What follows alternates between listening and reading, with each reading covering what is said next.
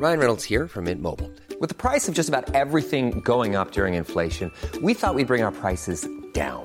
So to help us, we brought in a reverse auctioneer, which is apparently a thing.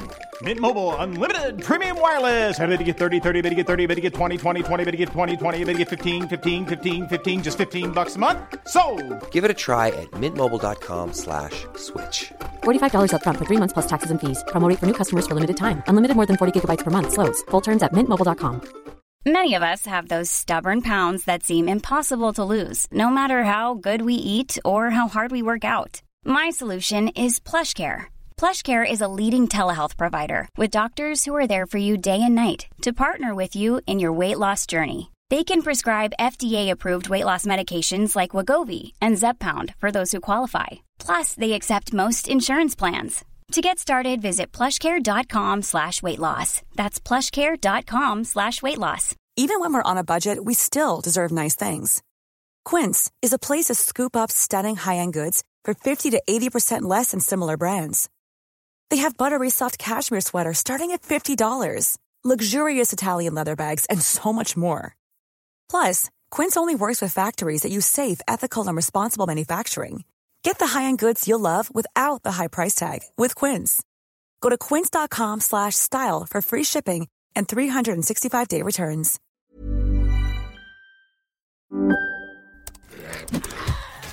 Wait, are you gaming? On a Chromebook? Yep. It's got a high-res 120Hz display, plus this killer RGB keyboard. And I can access thousands of games anytime, anywhere. Stop playing. What? Get out of here. Huh? Yeah, I want you to stop playing and get out of here so I can game on that Chromebook. Got it.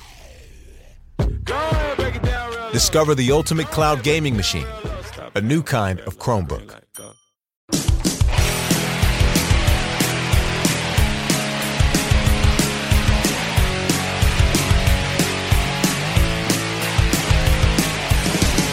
Good afternoon, everybody. Welcome back to Core. This is the weekly Core Show where we talk about video games, the industry around it, and our feelings about it. I'm Scott Johnson with John Jagger. Lurking in the shadows, however, is still Bo Schwartz, but for some reason he's having audio drivers, and we can't have him in yet.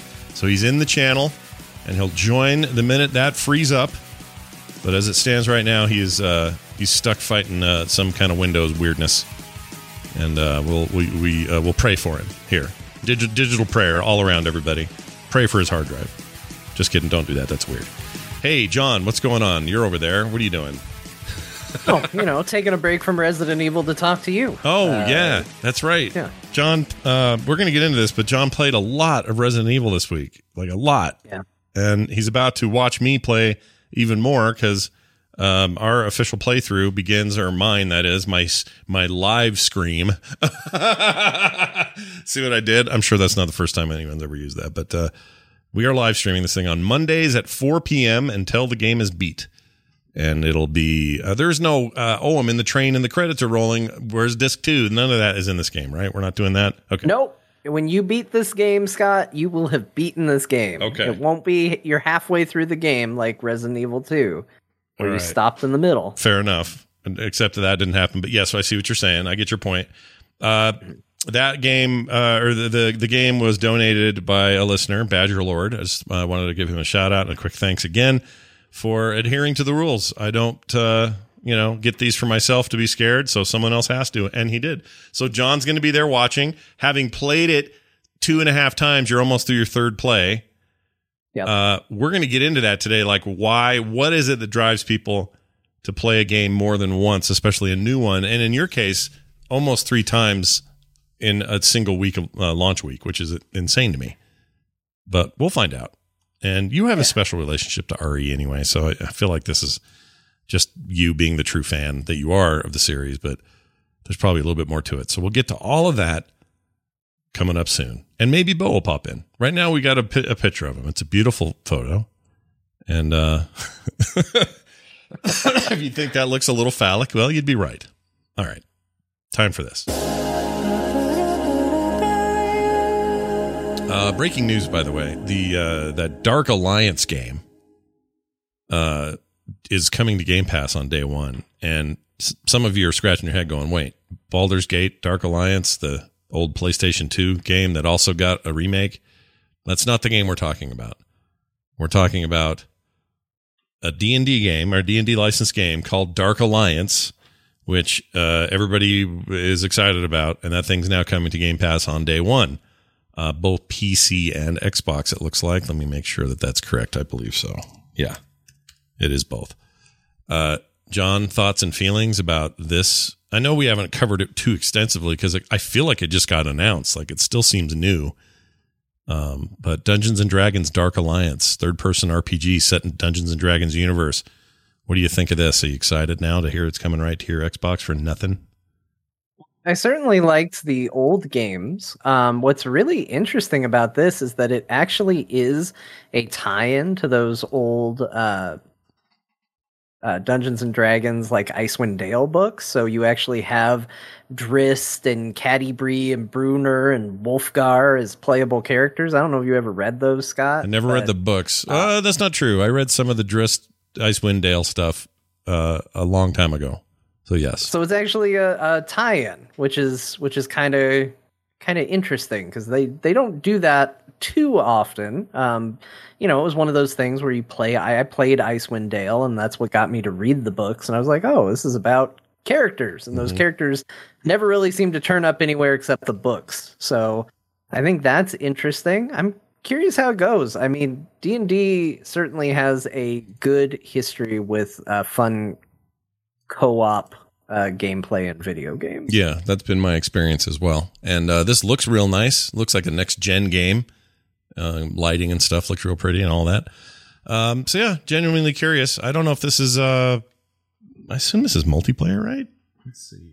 It has to be. Oh, there it is. Co-op. There it is. Co-op will be available online only at launch. What does that mean? Okay, let me read this part. It puts players in control of one of 4 heroes. Each one will have their own special abilities and unique moves. To battle through the frozen land of Icewind Dale, players can even team up with as many as 3 friends in co-op, though co-op will be available online only at launch. I don't know what that means. Oh, online only, you can't do it. No multiple people on the same couch kind of co-op. Yeah, there needs to be a comma in there. Online only at launch. At launch. So, in other words, they might do couch co-op at some point, but as of launch, you can only do it over the internet. They are going to allow crossplay across Windows, PC, and Xbox. The game is a spiritual successor to Baldur's Gate, Dark Alliance, and Dark Alliance 2, which were also Dungeons & Dragons themed action role-playing games. Like those original titles, Dark Alliance takes place in the series Forgotten Realms timeline. I'm more excited just reading this than I was prior. Yeah. I'll play this. I'm stoked. When is this? This isn't tomorrow, is it? No, June 22nd. Sorry. We got a ways. You got a little ways. But it's available everywhere. I noticed Steam has it, and PlayStation will have it. Everybody will have it, but if you are an Xbox, what's it called?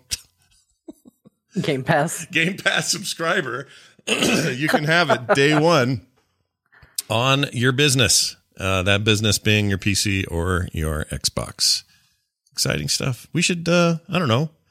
That might be one we'd play together. That feels like a thing the 3 of us might play, doesn't it?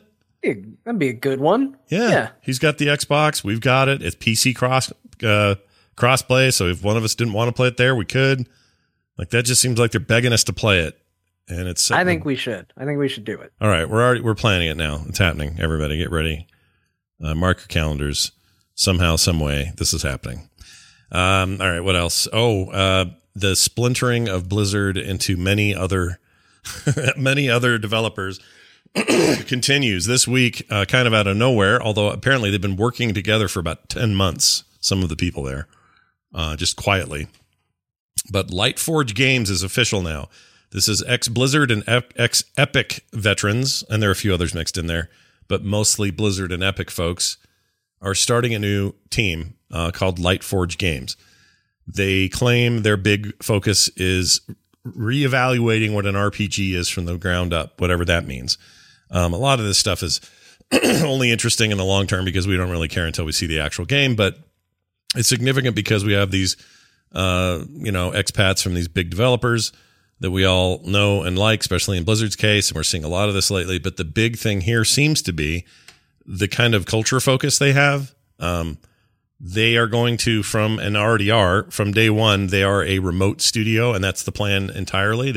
There's a whole write-up with an interview where one of the co-founders said, one of the hardest things in the games business, because it changes so quick and games get shipped and then suddenly you're either out of a job or you have to move to another studio or the same studio but in another city. They're constantly uprooting you and moving you around. And he says, I think that's a relic of the past. We don't actually need to do that. So instead, we want people to live where they best can live and already can afford or whatever. There's a lot of factors in why you'd want to live wherever you'd want to live. And we're not worried about everybody, living in the same city and coming in the same office. We are going to be a remote studio. And they've got a big push about things like inclusion and diversity and a lot of that other stuff as well as sort of just a culture of sort of ground up to the top communication where everybody sort of has a say in how things are going. Now, a lot of that could be pie in the sky. Everybody aims, to do it better than the last guy did it. But it all sounded pretty legit to me. And it's also kind of a new wave of developers doing everything from home. I thought it was interesting, those guys that did for Microsoft, the Willow and the Wisps and the other one before it. Oh, yeah, the Ori games? Ori, there you go. I was thinking Elmo, but I knew that wasn't right. Elmo and the Will of the Wisps. Anyway, hey, everybody. Those games were done completely 100% remote, even before the pandemic, the first game. That's just how that developer works, right? And that's crazy to me that they figured out a way to do it. But at the same time, yeah, has there ever been a better time to do that? Probably not. And I don't just mean because of the pandemic. I mean, we're just there with the technology, right? A lot of people that's what they experienced. And I think that's a very good point. I mean, we've seen plenty of studios get people are going to know I'm talking about one specifically. We've seen studios move a whole bunch of people somewhere because they're getting some tax incentive and make a bunch of people relocate. And if that falls apart, if that doesn't work, you've got a bunch of people in a real bad situation, you know, especially if you can't pay them. Yeah. So it's I kind of think that's smart. You know, there's a lot of work that we collectively as a culture have learned you maybe don't have to be in the office for. And I think by leaning into that, you know, I think it's good. I think it's ultimately to the benefit. It's not for every job. It's not for every industry. But if they think that they can make this work, and if you go in knowing what that it's going to be, I think that's going to be to their benefit and not uprooting a bunch of people to gamble on game development, which is not a sure thing. It seems smart. Yeah, it really does to me. I mean, in their case, there's a bunch of them sort of already coagulated in parts of Orange County, but a few of the hires that they've already made are kind of scattered around the country and potentially the world. And it just, you know, those limits are less and less of a problem. And I think that's really cool. The proof will be in the pudding, and that is to say the pudding is the game. So we have to wait and see what that is. But here's what their original tweet announcement said. Time to light the forge. We're thrilled to announce Lightforge Games. We're an all-new video game studio on a quest to rethink RPGs. So whatever the heck that means. Side note, I talked to Chris Metzen about this on the side. He knows all these people, and he thinks this is going to be the big one. As much as, you know, there's going to be a lot of noise out of Dreamhaven and a lot of stuff eventually out of, you know, maybe Bonfire and others. He thinks this is the one where the crazy passion lies. So we'll see what happens. In the article that you shared with me, one of the top things that it talks about is new developers raise $5 million in investment as it aims to mesh elements from Minecraft or Roblox with tabletop RPGs. Now, a lot of times we collectively kind of roll our eyes when we hear Minecraft or Roblox because we think, oh, it's stuff for kids. Right. And I'm an adult who likes adult things and cool. Yeah, I like video games, not that. Those are toys. Exactly. But I think that, you know, I think there is a future there. I think that the ability to kind of create worlds and this sort of creativity and you're helping build it, I think is sort of the future. We're definitely getting to a place where everybody sort of thinks that they're a developer to some degree. And I think giving people the ability to craft their own worlds and their own narratives and their own stories and stuff like that is cool. We don't know how they're going to merge those elements, but I mean, I would be very excited if they said, well, it's going to be an RPG world where you can build whatever you want. You can do whatever you want. And the world reacts dynamically to it. You might have a dragon attack one day, or you might have this happen. Like, there's a ton you could see, and it doesn't mean it has to look like Minecraft. That's the other thing, is people hear Minecraft and they immediately assume it's a bunch of squares. Yeah, they're going to make a voxel destructible world, and that isn't necessarily what they're talking about, but yeah, I think that they're smart to do that, and who knows what they ultimately mean, but there was a lot of interactions with these people on Twitter. I think this feels like a bit of a tipping point moment where you're like, oh, we really are about to see a lot of Blizzard refugees start new stuff. Like we were already seeing it, but it was a big chunk of time between Bonfire and, let's say, the next big one, which is probably Frost Giant, which is, all the RTS people from Blizzard started that studio and working on a new RTS. But then Dreamhaven was like, oh, well, of course, Mike Morhaime with all his money, he's going to do a thing. But I feel like lately, these little things like War Chief Gaming with Metzen and this stuff here with Lightforge, it's just like, yeah, this is the moment. This is where the splinter happens. And I don't mean this as like Blizzard's falling apart. It's not what I mean. What I mean is like the old guard is leaving, and at different paces, different levels and all of that. And where are they going? Well, we're starting to learn where they're going. And it's exciting. I'm really excited to see what comes out of this stuff, because I'm old enough to know that there have been plenty of times in the history of the company where people have left Blizzard and everyone thought, oh, Hellgate London, did you hear about that? Ex-Blizzard devs who made Diablo, they're making Hellgate London. It's going to be so good. And Hellgate London was a nightmare. It was terrible. What was the other one that they were always having the biggest? Man, the art for that looks so cool. I know, it did. It looked amazing. And by the time they got kind of polished up a bit, it was still better. But by then, everybody had moved on. So it just wasn't going to work. Sometimes it does, though. Ex-devs worked on and made the original Torchlight and Torchlight 2 games. Fantastic games. But now that's all kind of a weird disarray. But there are examples of people that go on to do big things, but we don't really have anything yet where we're like, now that's an ex-Blizzard game. Nobody's quite there. So when that happens, I'll be super interested. But some of their interactions on Twitter crack me up. Here's one that I saw that I have to share. This is somebody named Arisu, tweeted them in reply to the tweet I just read a minute ago, and said, can we expect RPG video games from you that has romance options with sex scenes that show full frontal nudity? And they replied, yeah. Well, that's very specific, LOL.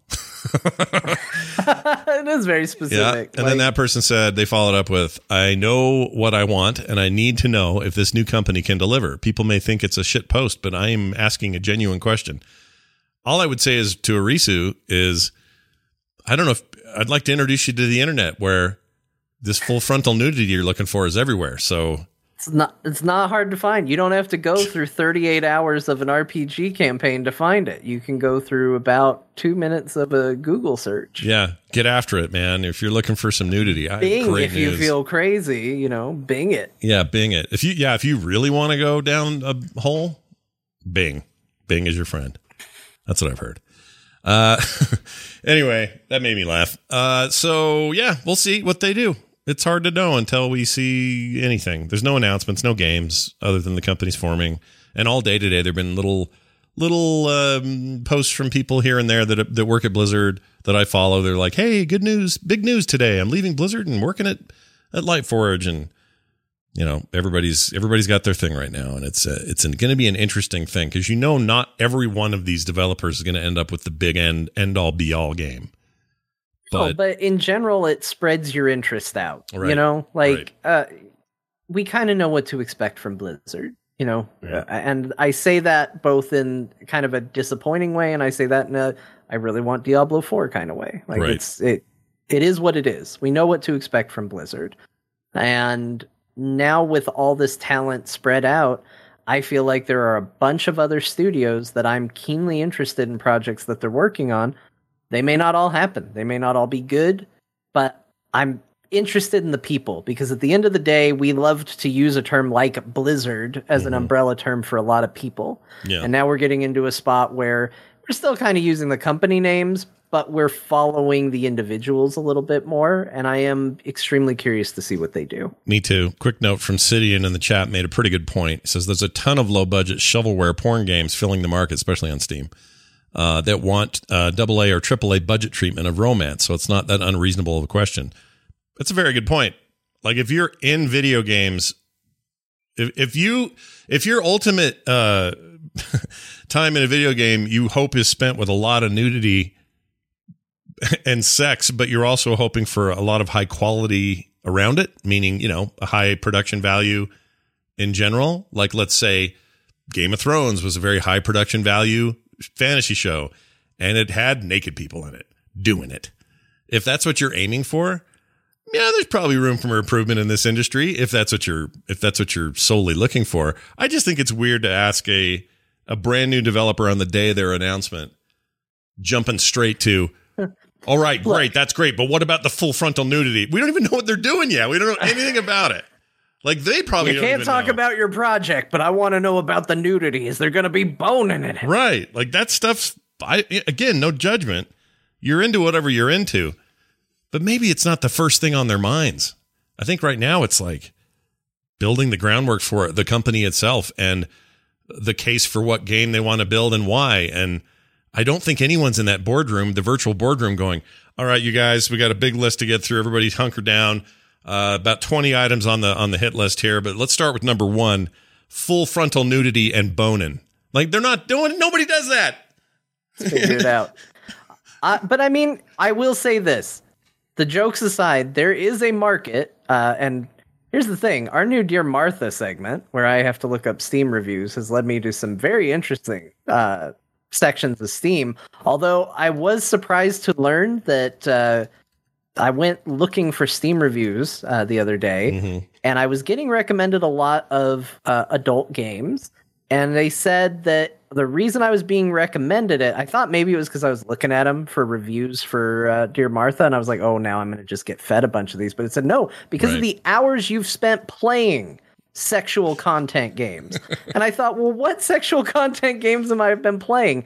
Turns out, Scott, I am currently invested heavily in the number 1 best-selling sexual content game listed on Steam, which is Resident Evil Village, a game that contains almost no sexual content. Why is that? Why do they have that categorically that way? That doesn't make sense to me. I have no idea. There's a baby in it. There's evidence of sexual content that happened at some point, but beyond that, I don't know. The vampire lady is tall and has boobs.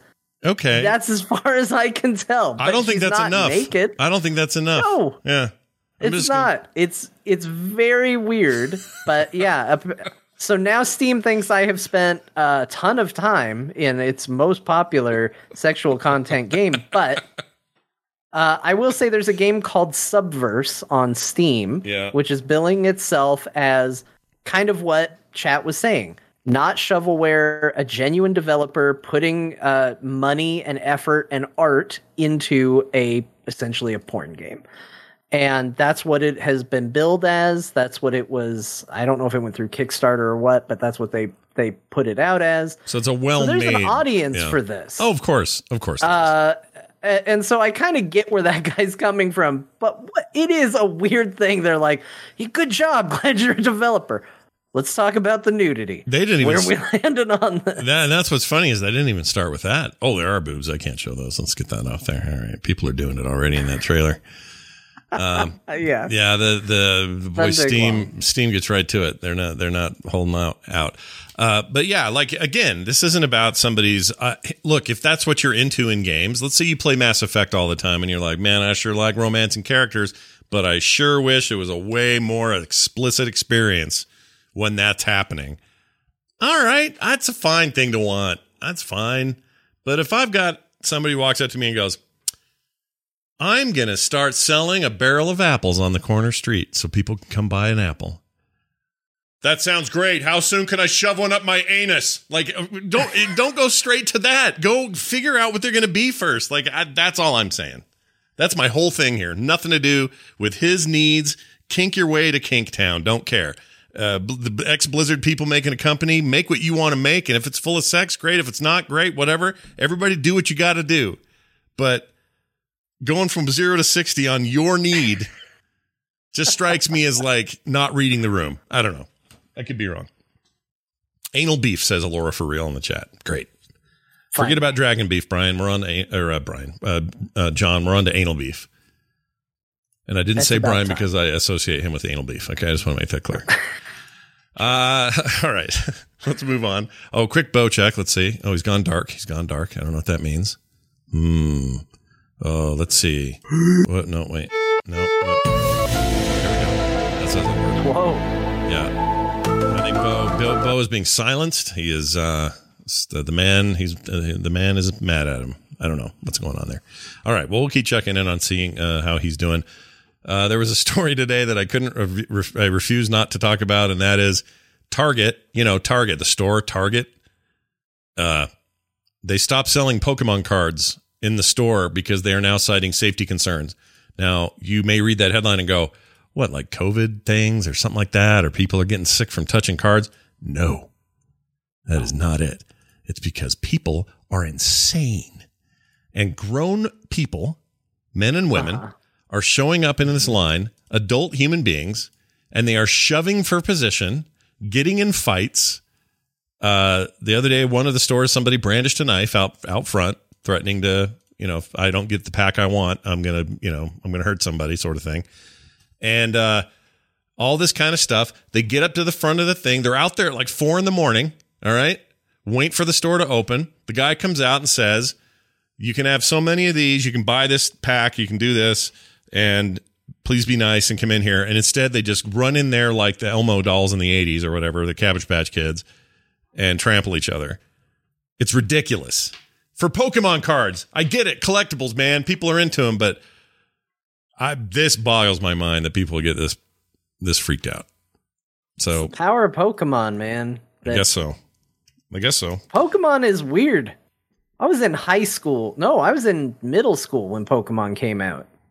And we're still at a place where people are trampling each other for cards of these things. Yep. Like, that's crazy. Yeah, in 2021. Like, I know things stayed popular kind of forever, but they don't go, hey, we're selling Marvel cards and people trample each other. Yeah. Like, Pokemon has remained extremely heavily popular for a very long time. It's kind of shocking. You do forget. But I get it because I like Pokemon. Well, of course. But you do forget how popular the cards are still. Like, you think of the games and all the surrounding media and Pokemon Go and all that. And in my head, that's Pokemon. But at the core, it's still these cards. Like, that's really where the focus is and the money is and the trading is and all the weird back alley stuff that goes on with trading cards. It's maybe still one of the biggest things going. So I assume you can still buy. How many people play the game? Oh, I don't know. Because there's a game to it. Like, these cards aren't just like pictures. Yeah, it's a CCG. It's a CCG basically, right? Like, well, I wonder how many people are actually like, no, I could go for a good round of Pokemon. I don't know. Like Magic players always seem to have games going, but I never hear about Pokemon people having games. I could be wrong.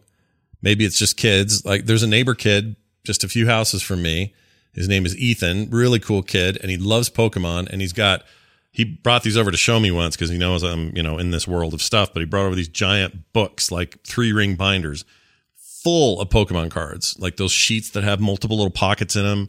And he's got plastic on each card, and then it's inserted into another plastic sleeve. They're in mint condition, and there's just thousands of them. And he's got these ones. He's like, yeah, these are really, hard to get. And there's an original, whatever. And showing me all this stuff. And I asked him at the time, this is forever ago. I said, do you still play this? Oh yeah, we play all the time. We're really careful though. Really careful. Take him out. Interesting. Yeah. So here's my Walter White moment in life is I had a complete set of original run Pokemon cards. The very first ones that ever came out had every single card that you could get. And I sold it back when I was a kid for $800 because to me, $800 was the most money that I could imagine ever having. Yeah. And now I see what one of those cards sells for, and it makes me a little sad. Wow. Yeah. If you'd have, I mean, what happened to yours? Do you know where they are now? Are they gone? They just got chucked? No, I sold the whole set. That whole set for $800? That whole thing? The whole set for $800. I misunderstood. I thought you just sold some of it, so you don't have any of that anymore.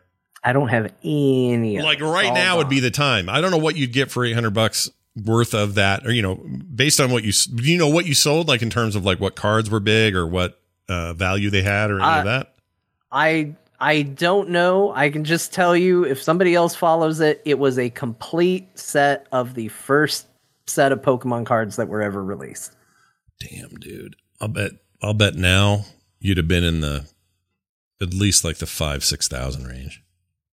At least. I mean, some of those cards you hear selling for like $1,400. Yeah. Like for one card. Yeah. And mine was like, no, you can have them. And I think I even included duplicates. Like I was like, well, I got 8 of these, so you can have all 8 of them. Oh, man.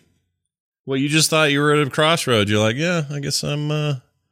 I thought it was going to lose value to me. I was like, no, this is the peak of popularity. Again, we didn't know Pokemon was going to stay relevant for 20 years. Yeah, no kidding. So it was a peak of popularity, like strike while the iron's hot, and sold it for $800. And it's real bad. Speaking of Marvel cards, I still have my stupid Marvel cards that I don't think are worth anything. So there you go. Maybe they are, though. Maybe those are worth something now. I have some Star Wars cards like that somewhere, like those old 80s and 90s ones.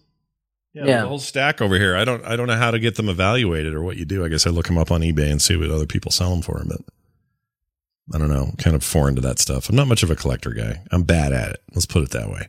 Like I've got. Yeah, I never. Go ahead. It never really panned for me. Like anything I ever tried to collect was never the thing that held value. I was always the person that held on to the stuff that was worthless and sold the stuff that was good. The best item that I think I ever had for a collection was Disney made a Tarzan doll. We bought this for the collective purpose because we heard about it. Yeah. But Disney made a Tarzan doll that got recalled because he had a little button on his back that when you moved, it just moved his hand up and down, but he was doing this with his hand and it was right over his junk. And it just made him do the Tarzan yell while he was going like this. So it's just, you just push the button and he just go, oh. And that was my favorite collectible that we ever had was the recalled Tarzan doll. Oh, I love that kind of thing. It's like I have it here somewhere. I wish I had it handy. I'd show it, but the Little Mermaid VHS cover that had all the penises on it. And, I had that too. Yeah, that thing's worth money if I ever wanted to sell it. It's kind of in bad shape, but there's like all sorts of weird stuff on that cover that if you look at it, you're like, what were they doing? Like, that's real weird. And if you have the newer one, all of the things that were suspect on that first one changed, all of them. It's crazy. Yeah. It's crazy. Yeah, Disney, it was a coincidence, but we've decided to change all of it. Yeah, we changed it all, but I'm sure it was nothing. But no, I guarantee you some artist was being funny, man. I guarantee it. Oh, there is one that it's unmistakable. It has the veins. Yeah. And everything. Yeah. And there's the shot in front. What's the prince in that movie called? I forget his name. Prince Eric. Eric? Okay, lame. Anyway, there's Ariel sitting on a rock and she's looking down, not at him, but at his crotch and going like this. And he is hidden behind the rock with his hand down behind the rock where his crotch should be, doing I don't know what, while she's being, flabbergasted by it. He's giving himself the old Prince Eric. Yeah, giving himself the Prince Eric while 1,000 ornate wieners are in the background. It's an odd thing. It's something you should go look up, everybody. I'm not making this up. It exists. The point is, Pokemon. It causes consternation. This is what Target said. The safety of our guests and our team are our top priority.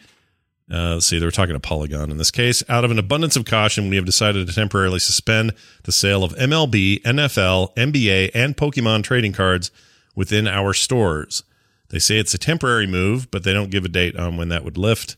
And when Pokemon cards goes away. Yeah. Boy, I feel bad for sports cards. They kind of got just thrown in with this bunch. I don't think anybody was getting knocked over for some NFL trading cards. Yeah, but they all got banned too. Yeah, that's true. I guess they probably felt like they had to do it across the board, I'll bet. Just to appease people who might freak out and say, well, it's not fair. I can still get an NFL card. I don't know. Who knows? But this is you're going to hate this number. I don't even know if I should say this to you, because in your $800 collection, you may have had this. Rare older cards, like, for example, a special holographic Charizard, have sold upward of $300,000 for a single card. You didn't have that card, did you? I don't remember it being holographic, but I did have an original Charizard. I don't remember it having a hologram on it. Or being a holographic card, but I did have a Charizard. Anything with a Shining Fates set. Let's see, the Shining Fates set sells for hundreds of dollars. Yeah, all my Pokemon were from before then. Mine was just like, my set was just like, hey, we wonder if people will be into Pokemon cards. Let's make some. And that's the set that I got. Wow. Oh, wow. 2021 is the 25th anniversary, listen to this, year for Pokemon, and promotions celebrating that date put Pokemon cards into cereal boxes and McDonald's Happy Meals. Both those promotions I just mentioned have been overwhelmed by collectors, ripping open unsold cereal boxes in stores or leaving Happy Meals prizes sold out nationwide. So basically, it's just everybody's buying it up. I don't think nobody means for this to be such a weird addiction, but it is. So there it is. Good luck, everybody.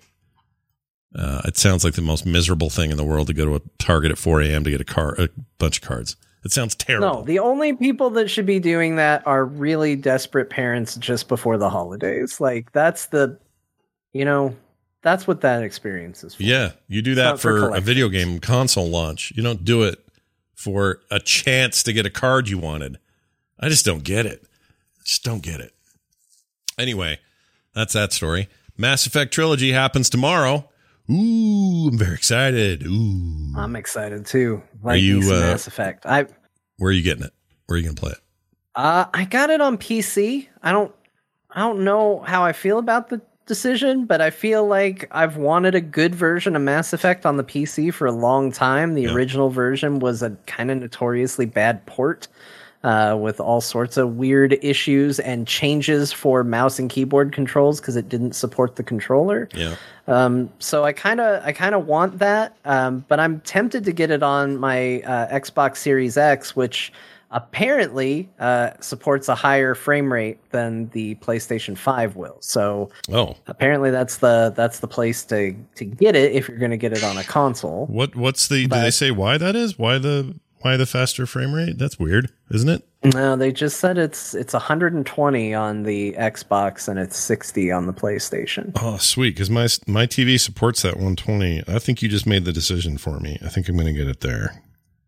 I've watched a lot of footage of it today. It's definitely something where, your familiarity with Mass Effect is going to change your opinion. If you've played a lot of it, I think you're going to see the upgrades for what they are. If you played it once and you're coming back to it, I think you're going to be looking at a game and going, this looks like a up-res Xbox 360 game, which is kind of, where it's at. The original Mass Effect was kind of this notoriously dark game. It had a lot of, dark lighting over the top of everything. Everything was very in shadow. And I feel like they have undone that in the Legendary Edition. Mm-hmm. And they've made everything very bright, so you can see these high-res character models that they've put into the game. I think that doing that has also maybe illustrated some stuff that wasn't great about the original Mass Effect that was maybe obfuscated by the shadow a little bit, by being in the dark, where, there's weird animations and weird eye tracking and snapping during conversations and stuff like that. So it is not going to be the best looking game ever, but if you like Mass Effect and you wanted to play it on a more modern console, this seems like a really good way to do that. So for me, that's what I wanted. That's all it needed to be.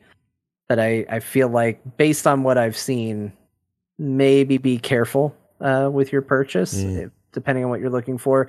That said, I can confirm some of the stuff you were interested in, Scott. There is Control, UI, gameplay updates to Mass Effect 1, which should make it more fun for you. At least a little more streamlined. So I never played 1 because at the time the PC port of it nobody liked it. And that's where I would have played it. And then I don't remember what happened, except that 2 was just really good.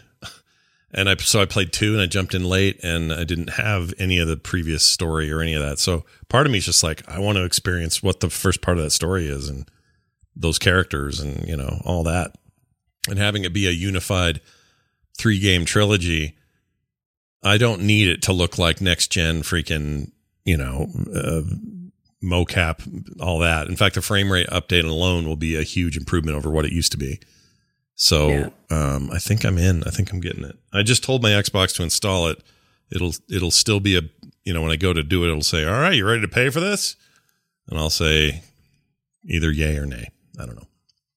I think you should do it. Play yourself some Mass Effect, especially if you haven't played that first game. I think there's a lot to like there. There are parts of it that I like more than any of the other games in the series. It feels a little more open, in a cool way. Yeah. But there's definitely kind of at least with 2 and 3 felt a little more hub worldy from what I can tell, from what people have explained to me about 1. 1 felt more like the BioWare tradition of a larger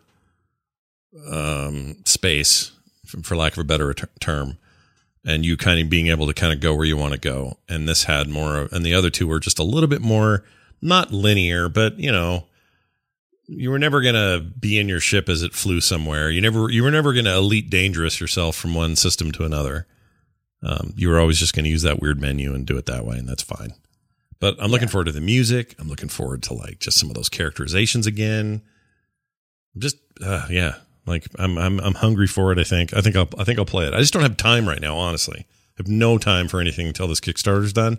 So me getting a massive, like, how many hours do you think this trilogy is in total? It's probably, I don't know, a couple hundred. It's probably approaching. If you went fast and you weren't insisting on all the content, you probably 60 hours, I would guess. Okay. Kind of averaging it out to about 20 hours per game, but that might be low. Yeah. Well, we'll see. It's downloading. Well, I'll decide tomorrow, I guess. What else? That's it. That's all of it. I did want to talk a little bit about what it takes to play a game multiple times. John's played RE8 or Village now 2 and almost 3 times since it landed last week. And that's a lot. And then you'll be watching me play it again, which is a weird sort of pseudo 4th time anyway. That's, to me, that seems like it's a throwback to when you were a kid and you got, I don't know, I'm trying to think of a good game that this would work for. Super Mario Brothers on a NES. Let's say some kid, gets it in junior high and he's like, oh man, I cannot wait to play Mario Brothers. And then they just play that game over and over and over because it's a somewhat linear experience. There's a beginning, there's an end, and then you just keep doing it. And it feels like you're kind of a throwback to that in some ways. I can't remember the last time that I immediately turned around to play a game again, even New Game Plus style or, with other benefits or added benefits. And the RE series has always kind of had some of that. But what drives you, and what has driven you, is kind of like an extended review here, but what drives you to keep going back to Village? So I'll talk more about Resident Evil Village on my when we talk about it, or we can get into it now. But I think as far as like for the replay value, Resident Evil Village does something really smart, and that is they aren't precious about their game difficulty. I feel like a lot of games these days, they worry about making players feel like they've really accomplished something, and therefore like they get a little precious about gameplay difficulty. Yeah. And I feel like a lot of times we see this a loop right? Where it's like you beat the game as a reward for beating the game, because games like to reward you for doing that. They give you something at the end, and then maybe you unlock a higher difficulty or something like that. But you go to do that new difficulty, and it's like, okay, well, you unlocked the laser gun and hardcore mode. And you go, okay, well, let me go into hardcore mode. And they're like, okay, you can. Well, can I use that laser cannon I unlocked in hardcore mode? Oh, no, because this is hardcore mode, and that would make it not hardcore. And it's like, well, why did you give me a laser gun and then a higher difficulty and not let me use it together? Like, what was the point in that? You know, and Resident Evil Village does something very smart, which is when you beat the game, you unlock the bonus store, which is basically they take all the achievements and all the things you've earned over the course of gameplay, it tracks all of that, and it gives you a point value for everything that you've done. And that point value acts as a currency in a store where you can buy guns that you haven't, that weren't in the game on your first playthrough. Or you can buy infinite ammo for guns that you have unlocked and fully upgraded over the course of the campaign. So I got done with the game and went into the bonus store and bought infinite ammo for my pistol and my shotgun. And I went, man, I spent that whole game feeling real precious about my ammo.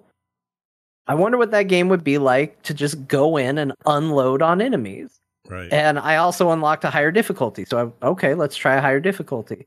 And sure enough, it lets you bring in your infinite ammo guns. It's like, no, you earned them. Wow. Use them. Why not? Okay. I still found that higher difficulty to be hard. So I bumped it back down for my second playthrough and went, well, let's not go crazy. And I started playing it, and I was like, this is really good. This feels now like an even more action-y game than it did, and I don't have to worry about ammo, and it's just made the gameplay feel a lot better. Let's keep going. And it kept pushing me forward, and then I thought, man, you know, this is really nice on my default shitty gun and on my default shitty shotgun, but what if I had infinite ammo for, like, a good gun? Like, that'd be pretty cool. Yeah. And so then I started putting in the effort to unlock the fully upgraded Magnum and infinite ammo for the Magnum, which there were basically two things I was doing at the same time. I was trying to beat the game again and enjoying it with infinite ammo, but I was also trying to complete more of those challenges to earn more of the currency so that I could go in and do this. And so I was basically playing the game in new, unique ways. Even though it's a linear game, I was doing things differently than I did the first go-round and trying new things and new experiences along the way. And I got the Magnum, I got it fully upgraded, and I got infinite ammo for it. And now I go into the game, and sure enough, there's a challenge for killing this extremely powerful monster that you're supposed to run from instead of running from it. Yeah. I killed him because I had a Magnum. Super easy. It was really easy to do. Yeah. So now I've bumped it up to an even higher difficulty, and I'm walking through that difficulty because if you shoot everything with the Magnum, it dies. And it made me realize, like, you know what? This is fun.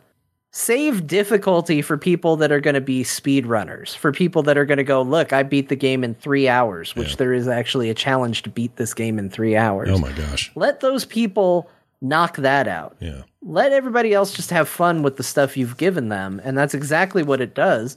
The game has a lightsaber in it as an unlockable. That's not in the main game, so I don't feel like that's a spoiler. Wow. Yeah. Double-bladed lightsabers, man. Oh my gosh.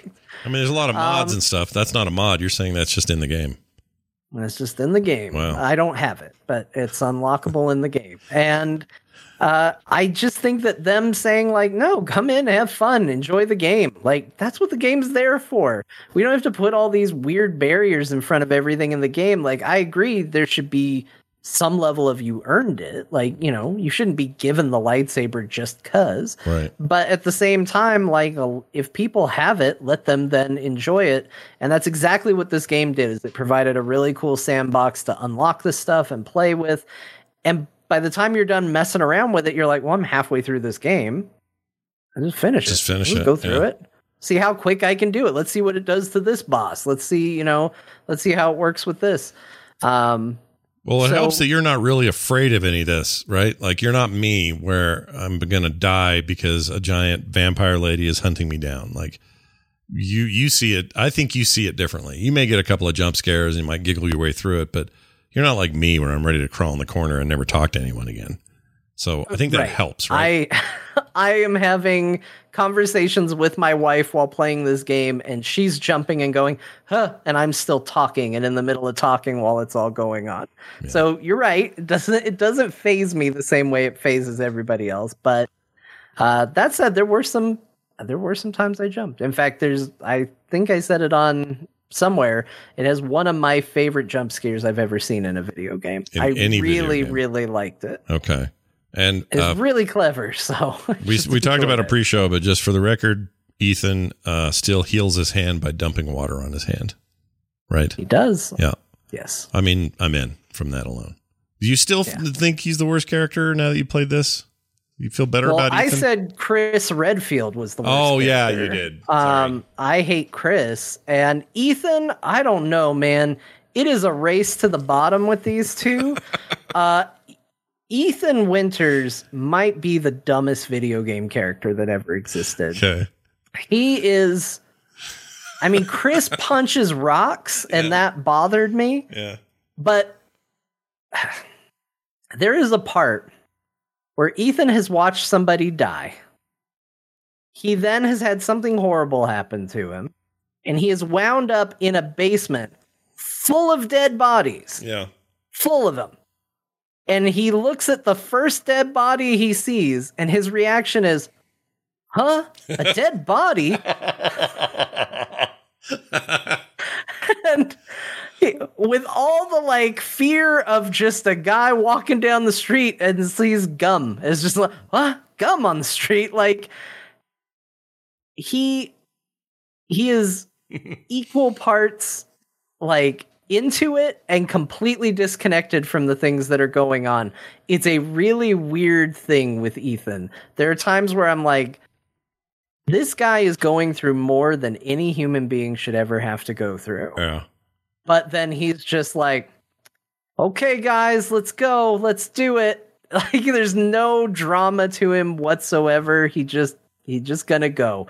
I will also say this, especially as a new father, there's some stuff in this game that's maybe the roughest stuff that Resident Evil has ever done. Really? Okay. And Ethan is really not fazed by it. Yeah. He's just like, it's bad when I feel like I'm more upset than the character that should be invested in it.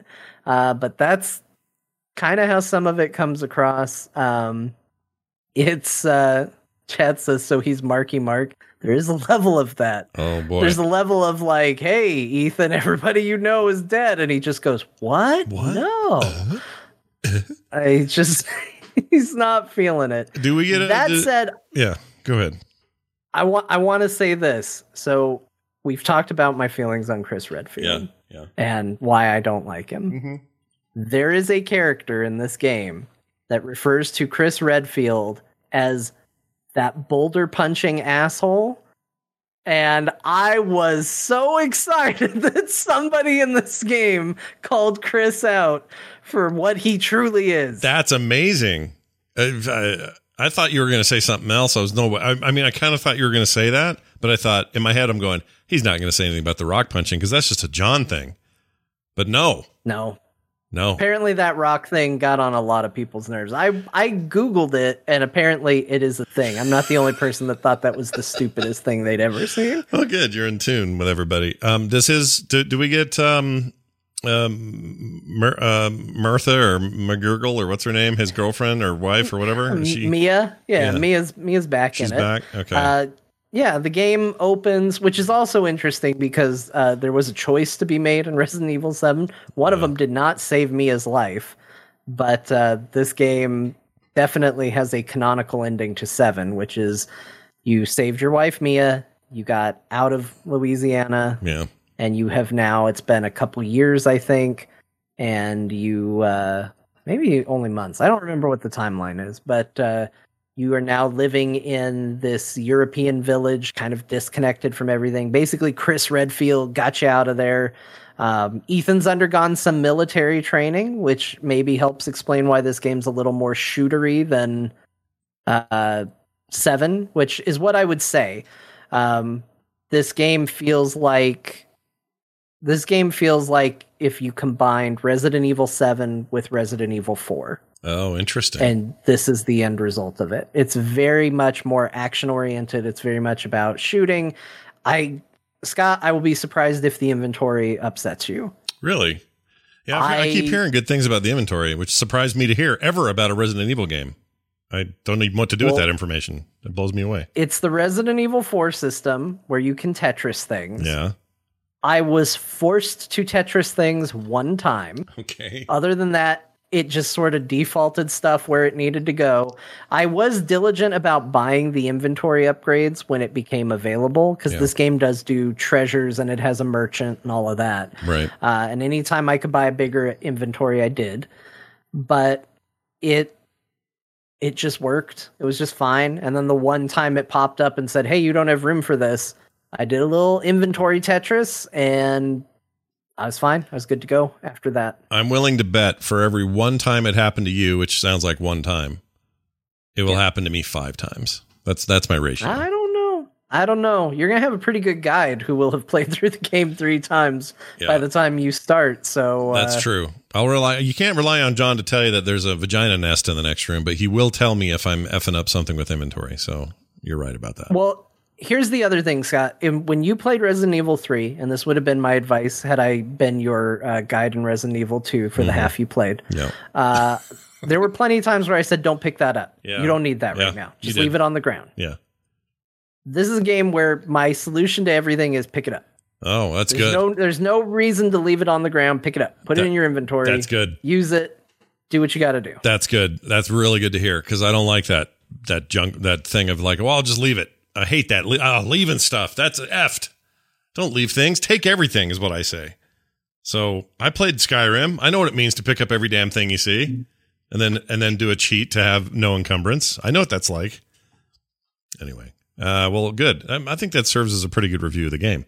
And whether or not I'll have a good time, well, you have to tune in Monday at 4 p.m. Mountain, 3 p.m. Pacific if you want to see me struggle for the first session anyway. And my guess is based on your playthrough, like first playthrough without any of the, unlocked cool gun, unlimited ammo stuff, how long did it take you to beat it? It took me about, I think it was like 12 hours, something like that. It's not bad. So let's see. That's divide 12 by 2. 6 sessions will beat it. Yeah. Yeah. That'll be a fun little series. I'll move you along at a clip. Like, that's the thing. And that's why I think there was an advantage in me playing it, is I'm not there to play the game for you, but I am there. If you get stuck, you have somebody that can tell you where to go. Good point. I like that. Okay. Awesome. Yeah, and whether or not, the part of this is going to be a discussion with Bo about, he was kind of on the fence about playing Mass Effect, the Mass Effect trilogy coming out tomorrow, Mass Effect Legacy. What's it called? Legendary. Because, do you play a game you played pretty thoroughly before? Do you pick it up and do it again? I think the answer from John is obvious. Yes. I'm a little bit more like, I'm like Bo. He didn't play the first game either. And so, I don't know, for us, we're getting like a whole third of this as a new game, which I think may justify the price for me. It's like, I really loved 2. I played 3, but don't remember 90% of it because I think I really half-assed my playthrough. So in a lot of ways, I'm getting like 2/3 of this thing new, and I'll actually focus this time, and play it arguably in the way that's the best way to play it, because you're getting the full deal. It's across the board consistency stuff. Like, you're just going to go from game 1 to game 2 to game 3. It's going to be, I think I'm doing it. And there's so much variety that, like, you can even just make different decisions than you made before and have a different outcome. Right. That makes perfect sense. Okay. We have come to the point of the show where John is going to deliver for us a fantastic Dear Martha Steam review read. And I'm excited about this. You just got the one today, or what do you got over there? You got this week's is a real thing. Get ready for it. Okay. I couldn't find one, and I settled on this, and it's a thing. Awesome. This will not be for, what'd you call that other thing? Subverse. It's not that. It's something else, everybody. No, well, maybe it is. I don't know. It might be. I was looking at Subverse's reviews. Their number one review is, "This is exactly what Mass Effect was supposed to be. Thumbs up." You know? Another one is just a single word, booba. B-O-O-B-A. Let me tell you, as somebody who's looked at a lot of porn game reviews recently, there's a lot of people that's review is just booba over and over again. Yeah, booba. Before we do the Dear Martha, though, I did share this with you, and it was gonna be today's Dear Martha, but I couldn't remember what game it was for. But someone wrote a review, a not recommended for a game, and it said, boring, but can't refund it because I've apparently had more than 2 hours. And there's a little note that Steam puts on games that notes that this person received this product for free. Yeah, they got a code from the developer, played it for 2.5 hours, didn't like it, gave it a not recommended, and tried to return it, but couldn't because he played it for No, you couldn't for 2 reasons. More than 2 hours, and you didn't pay for it, dumbass. Oh, this guy. I wish there was a way to convert that into a good call or a good Dear Martha, but there really isn't. All right, here's the real one, though. We begin with this. My dearest Martha, today I present to you a review for Dragon Ball Xenoverse 2. What, clown?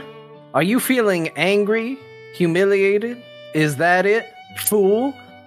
You don't know what humiliation is.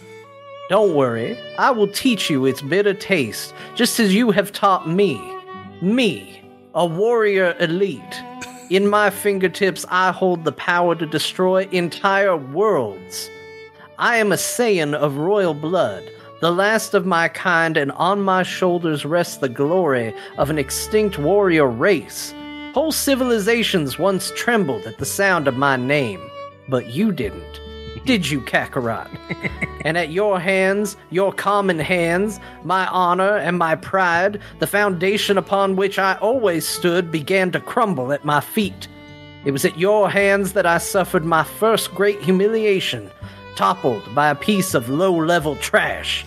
Imagine my added shame when it was you and not me who avenged our people by defeating Frieza. You were the first to achieve the pinnacle of our race, the first in 1,000 years to take a place among the Super Saiyans of legend, a place that I was raised to believe was my royal birthright. And imagine the disgrace I suffered when the strength I had worked my whole life to acquire was surpassed by a mere child. Your half-breed son had succeeded where I, the prince of all Saiyans, had failed. It is time to take back what is mine. I will not live my life as your second. That time is over. Every breath you take is an insult to my honor. But no more, Kakarot. By my hand you will be cut down, inch by inch, the way you have cut down my pride. Yours in this life and the next, pleb_joke.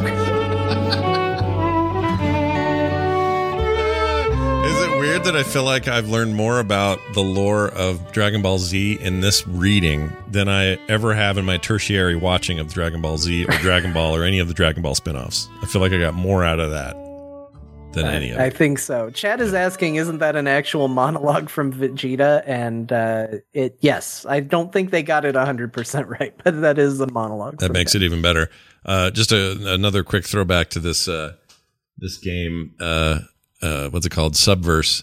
My favorite review now is this guy that says, quote, is a thumbs up, recommended, quote, I hope my friends don't see this.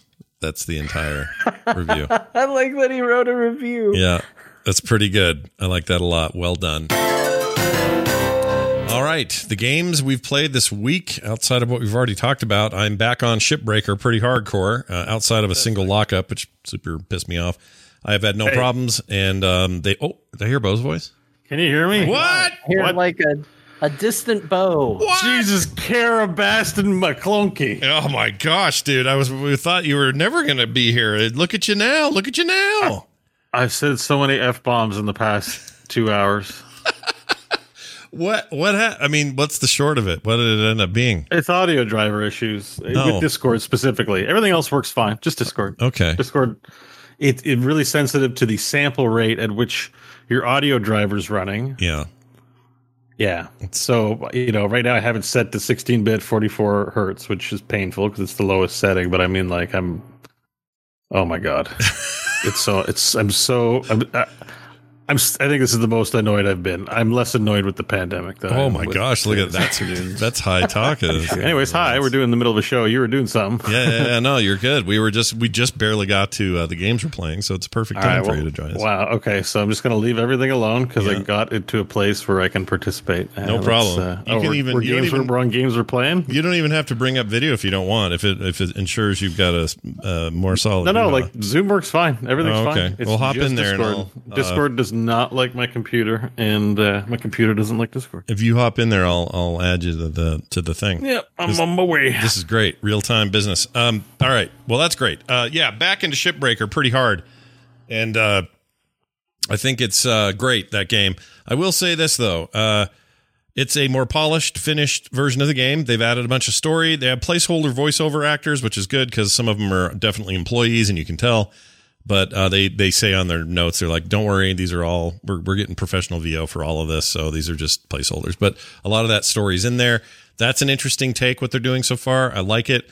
The ships themselves, I think, are slightly less unwieldy. It used to be a lot more fiddly on certain joints to burn first, and like how heavy of a thing can your tractor being moved? They've just made some of that stuff just feel better, and I'm happy about that. And whoops, hold on. Okay, seeing if I saw Bo's name up there. It's not coming up for some reason. I don't know why it's not. I'm in the Zoom so people can see me. Not that audio listeners care, but why? I don't. The people on Twitch want to see my face. I think maybe they don't. Maybe they're happy. You're not in there. That's weird. So are you on Shipbreaker hard, or are you playing it on hard mode? No, I'm just back on hard, meaning like... You're going hard on the ship paint. Yeah, I'm going hard. So the one thing that I will mention about it, since I've talked a bunch on the show about the progression in the system, I didn't know they were changing so much of this, but they completely overhauled the progression, the way progression works, which makes sense on the reset, right? That's why they had to reset it.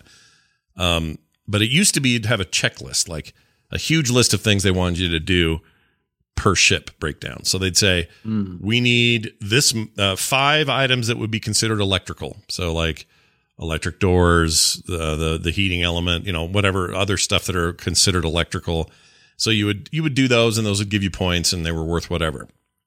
You also wanted to do, or would say, we need the reactor, we need 2 chairs, we need, whatever. It had like this list of things. You could get all of them, but they needed a minimum of those things to get these like bonus points that you use to advance your equipment and stuff.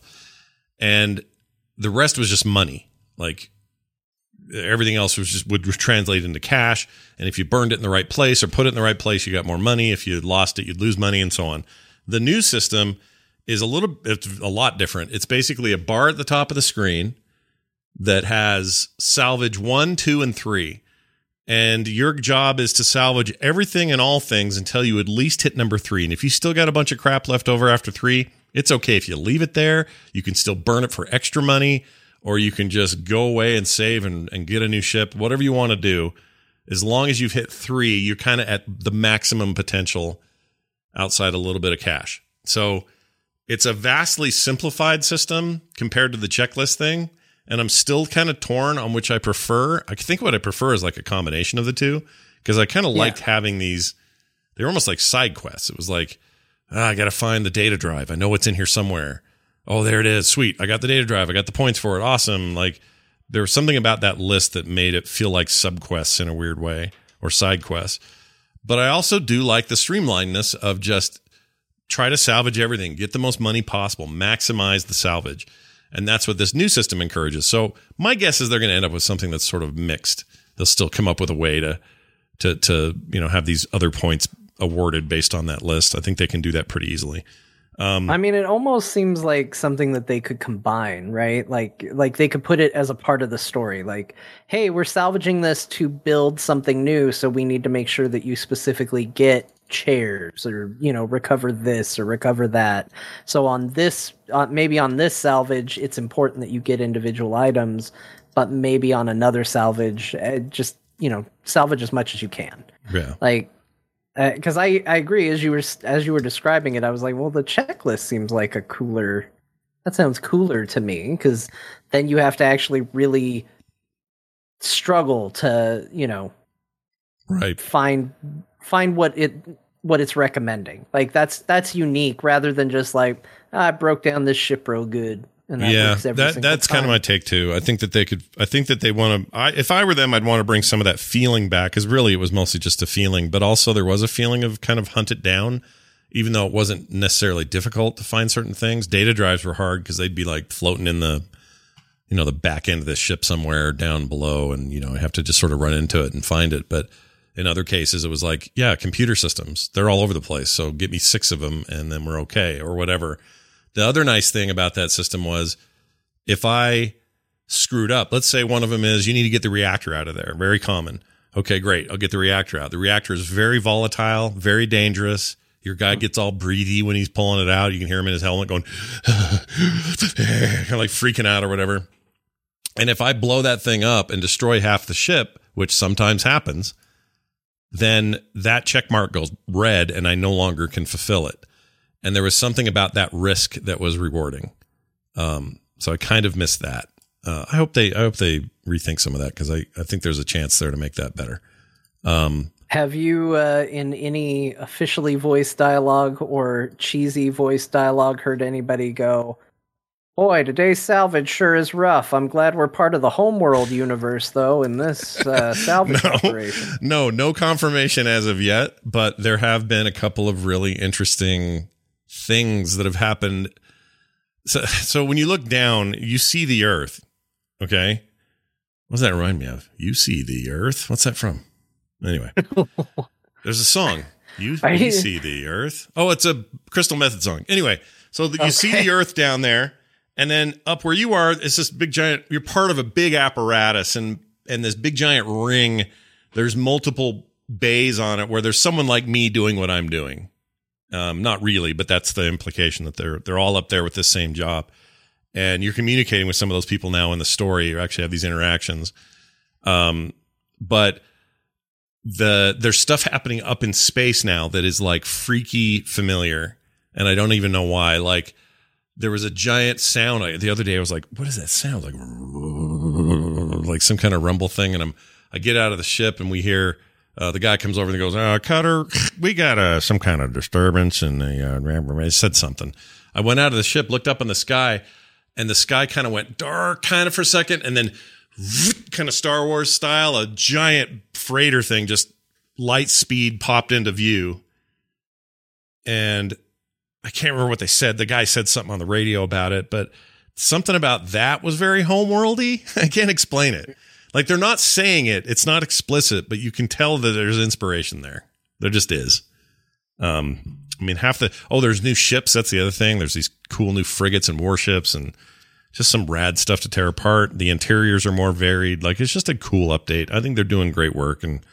And outside of that progression question, which is I'm just kind of back and forth on, that game just continues to get rad. And I hope they're heading toward a finished, like 1.0 this year, because I feel like they're that close. So anyway, that game's rad, and I've said enough about it. All right, what else? ESO, lots of Elder Scrolls Online. Some badass dragon shit went down here. Oh yeah, yeah. At my hand, did it feel like it could make a good theme park? Like, no, it felt. I stepped here, so dragon leans forward and goes, no, and then he goes back up. And then he leans back down and goes, that's not at all what it was like. It was like, in fact, I died at one point, fighting a dragon and some of his minions. And it was like a big, kind of raid fight, but with just me and a couple of NPCs. And never once did I go, oh, it's like I'm in a ride where it's kind of scary, but I'm strapped in. It wasn't like that. I felt raw and real and awesome.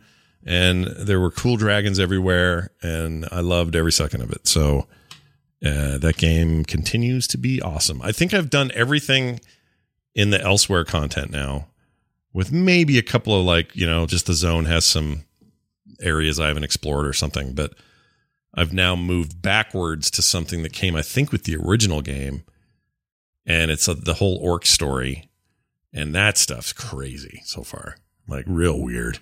I'm loving Are it. there dragons everywhere or just in some spots? I mean, dragons are a part of the lore kind of in general. Like, Skyrim's got dragons and there've been... Well, yeah, but the whole thing about Skyrim was that the dragons were supposed to be extinct. Right, that's true. They're super common here, and there's this whole dragon hold place where they're coming from. There's a whole story there. But most of the game is not dragons. It's, this was the expansion with lots of dragon shit. And including like the random every expansion in the zones in that expansion, they have, like every game has world events, like all MMOs, they all do of some sort.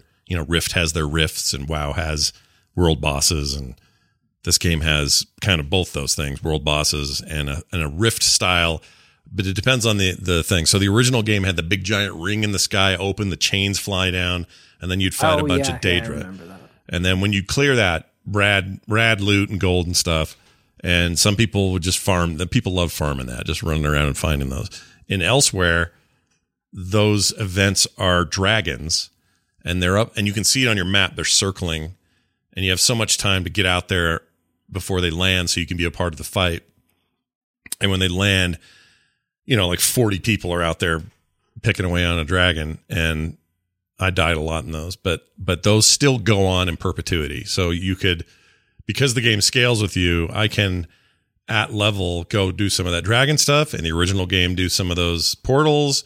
I want to say in, oh gosh, what was it? Somerset. I think they just had these weird like rifts in space that you could walk through and do a fight. Those usually, so that was their version of it. But those world events are happening and all over the place, and they're all pretty cool. I just really like it. The story's really good. The places I've gone, things I've done, man, those cat people freaking love me, man. The Khajiit, they freaking love me. They worship me, and they should, because I did a lot of shit for them. Oh wow, it got dark right at the end. Then they should. I did all kinds of shit for them, and they should be glad I was there. That's all I'm saying. So that's that. ESO, still a threat. We talked a ton about Resident Evil Village. Let's just do a little something here. Bo, do you have any? Have you started it yet, or are you guys doing your duo game soon? We're doing that Monday. Start Monday at 4. John has beaten the game 2.5 times already. Nice. Yep. That's true. And well, they're usually pretty short games. Kinda. I mean, it's still like they don't feel short when you're scared out of your mind, I'm sure, but like generally speaking, they're short. Well, for John, who somehow sees it all just mechanically, which I admire, probably faster than somebody like me who literally has to stop to breathe. Like, I don't know how this is going to go. Somebody said I should put. What am I to do? Someone said I should put on a heart monitor for the chat to see and just have it. There's these kinds you can just throw to the screen and they can see what your heart rate is the whole time. You can hook it into OBS or whatever and put a little display on. Yeah, that's awesome. I might do that. 100% do that. Although I wouldn't want to do it. I'd be freaked out that it was bad for me. But Yeah. I'm going to tell you, Scott, you're going to get scared. I'm not going to pretend like this game isn't going to scare you. But I will say that in my opinion, if you've beat Resident Evil 7, you've beaten what I think is probably the scariest Resident Evil. Oh. I think 7 was scarier than 2 Remake, although I know you have kind of a special anxiety about being chased, so that one... I really that elevated that one. Scott has special anxieties. I do. All bets are off here. You're like, this is the mildest one. He'll probably lose his shit. Yeah, like I keep hearing, okay, John, let me ask you this. There's supposed to be something in this new one in Village that puts everything ever to shame. And there are multiple reviewers that have said, I don't want to spoil it, but there's a moment where I had to put the controller down and go like calm myself down. And then multiple people have said, oh, well, I know the scene. I know the scene. Is there really something like that where... I'm guessing that it would be the thing that made my wife leave the room when I was doing it, but I don't know. It didn't. Is it more just gross and not scary? Is like... Well, I don't want to spoil it. I don't want to spoil it, but here's what I'll say about Resident Evil Village. I guess I should talk less about why it's fun to replay and just more about the game in general real quick. Yeah. So it really is a game that feels like almost a celebration of Resident Evil because it's not really one style game. Like Resident Evil 7 was that sort of haunted house, but in first person. Mm-hmm. Like that's kind of what that entire game was. Resident Evil 2 was your classic Resident Evil, but with this like game of cat and mouse mixed in with it. And Resident Evil 8 is a lot of things, and it's kind of divided into 6 parts. Like there's sort of an opening, and then there's these kind of 4 acts right in the middle, and then there's a conclusion. And the 4 acts almost feel like they belong to their own separate games. Like the first one, which involves a lot of what we've seen. I mean, that's the other nice thing about this game is Capcom did not show you everything in their marketing, because everybody thought that Lady Dimitrescu was going to be this main character through the entire thing, and she's not. She's doesn't factor into it all that much. That takes up a very small portion of the game. And that portion is the part that's like Resident Evil 2 Remake. That's the part where you're getting pursued and where you have to run and where there's kind of this thing that's hunting you that you can't fight back against. But there are other parts that feel a little more like Silent Hill. And there are other parts that feel a little more like Resident Evil 5. And there are other parts that feel lifted straight out of Resident Evil 4. So there's all these weird little elements coming together that remind you of things throughout the series. And in a lot of ways, depending on what you like about Resident Evil, there's going to be something that really speaks to you. For some people, if you just like that series overall, you'll like the whole thing because it pays a lot of homage to the series overall. But I think I know what they're talking about. It has to do with what would kind of be the second act of the 4 acts in the middle, which is a bit more psychological. They take your weapons away. They go a little crazier. And I think that's probably what it's in reference to. And we'll see. We'll see how Scott reacts to it. Yeah. I will say it should have it did disturb me a little bit based on what it was, but I was fine. I would be guessing that that's what people are talking about. Okay. And the most disturbing thing in the game prior for me was Vagina Bug Lady. That one really, really haunted me, stuck with me. I'm not even sure I played that part with you. I may have been on my own then. Yeah, I think it was you or maybe you and Carter. Maybe. Might have been. Oh, did I subject her to that nightmare? I might have. I think you might have. I hated that lady. The one that was like humping the wall and leaving eggs on it and all. Oh, dude, geez Louise. Is there stuff like that? I assume there's grody stuff like that, right? Grody. There's some gross stuff in this game. I don't think there's anything that bad. There's no putting your hand in a poopy toilet or down the neck cavity of a corpse. Oh, that's good. I hated those moments. That's a disappointing thing to hear. Yeah, because those 2 moments, that last game was a lot of gross out. And part of it, I think, is they were just trying to freak VR users out in a way. Like, here's our chance for a game in VR. Nobody's done this before and largely succeeded at doing that. But it was also, hey, let's really go for the visceral whatever. This game doesn't even support VR, right? Village, I don't think. No, I don't think so.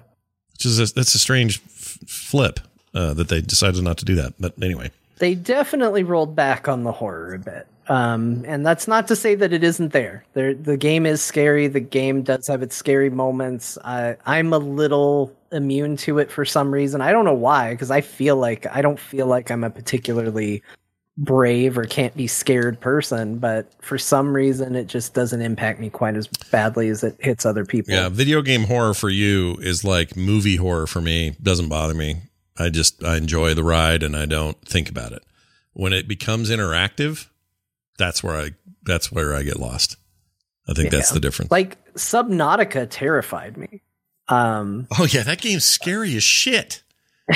So there are games out there that have scared me. I'm too terrified to play Subnautica. I played it for a little bit and went, I'm extremely uncomfortable all the time, but I've always been a little touchy when it comes to underwater stuff. Yeah, water stuff and glass going kink, kink, kink, kink when you're down too low and weird shit like that. I can't deal with that very well. That's funny because I fired that up like a week ago going, I'm in the mood for Subnautica. I'm going to do this. And it doesn't even matter whether I do creative mode or the other mode. It doesn't matter. I'm uncomfortable and nervous and scared the whole time.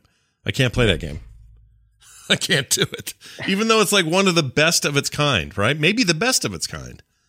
But I can't. I can't freaking do it. I've been iffy about underwater creatures ever since Shadows of the Empire on the N64. That game really did it to me. Yeah. There's something about, and that was gross too, because that was poop water. Yeah, they had that a bunch of Dianogas floating around in poop water coming after you. Yeah. And then at the very end, there's a spot where you, like, the water texture is just a solid texture, because that was the era we lived in. Yeah. And you go through it, and there's a damn Sarlacc pit under there. And I remember thinking that was just the most terrifying thing in the world to me. And now I'm afraid of everything that's underwater ever since then. Yeah, so. water can be weird. Yeah, and the Subnautica, it's not Subnautica 2, it's their well, I guess it is a sequel. It's their follow-up, the Frozen one, the cold one. What's it called? Sub-Zero? Subnautica Sub-Zero, is that it? Scorpion Winds. Yeah, I don't know what the deal is with that, but I don't think I'll be playing that, because it's just if hey, you know what? Here's how you make underwater worse. Put a sheet of ice over it so I can't get out. That's worse. Oh yeah, that seems rough. You try to go up and your head just hit something. Yeah, that's no good. Anyway, that'll start Monday. Should be a fun time.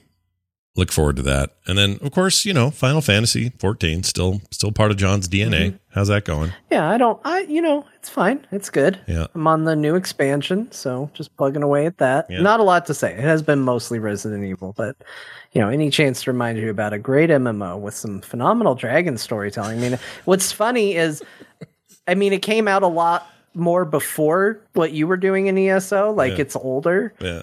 But there was a whole expansion based around dragons, and like a whole section, like a whole hive of dragons almost. And, sure. It feels almost lifted based on what you were saying, like a very similar idea that they took. But I think it's fine. Nobody really said it ruined anything, so I guess they didn't nail it quite as well. Well, did they look like? Did the dragons? Here's the important part. Did the dragons look like a combination of predator faces and anuses? Is that some what of them achieved? Because you see what's so great about Final Fantasy dragons, Scott, is that there's a variety. It's not like looking at the same dragon every time, like, oh, this one is raving, so it's got some the lights to it. We put neon on it because it likes to get down.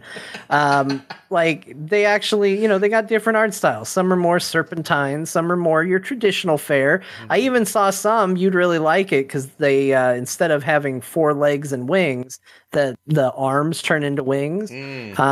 They didn't look like they had to dude bro out at the gym constantly just for validation. Mm-hmm. So maybe you would have thought they looked wimpy, because I know you're big on the muscles.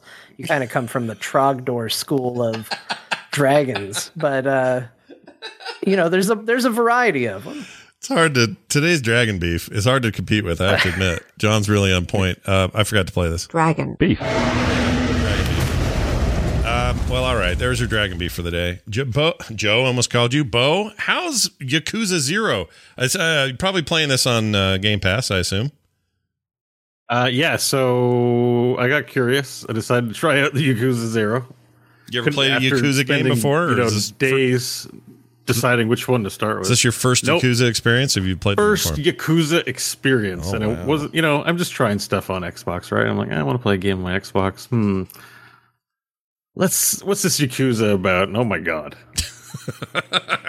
it's so good. It's so good. I'm not surprised that you like this. It seemed like your kind of thing when I was playing it. I don't love it. I really there's stuff I really love about it, and there's stuff I'm like, I can't do 7 games of this shit.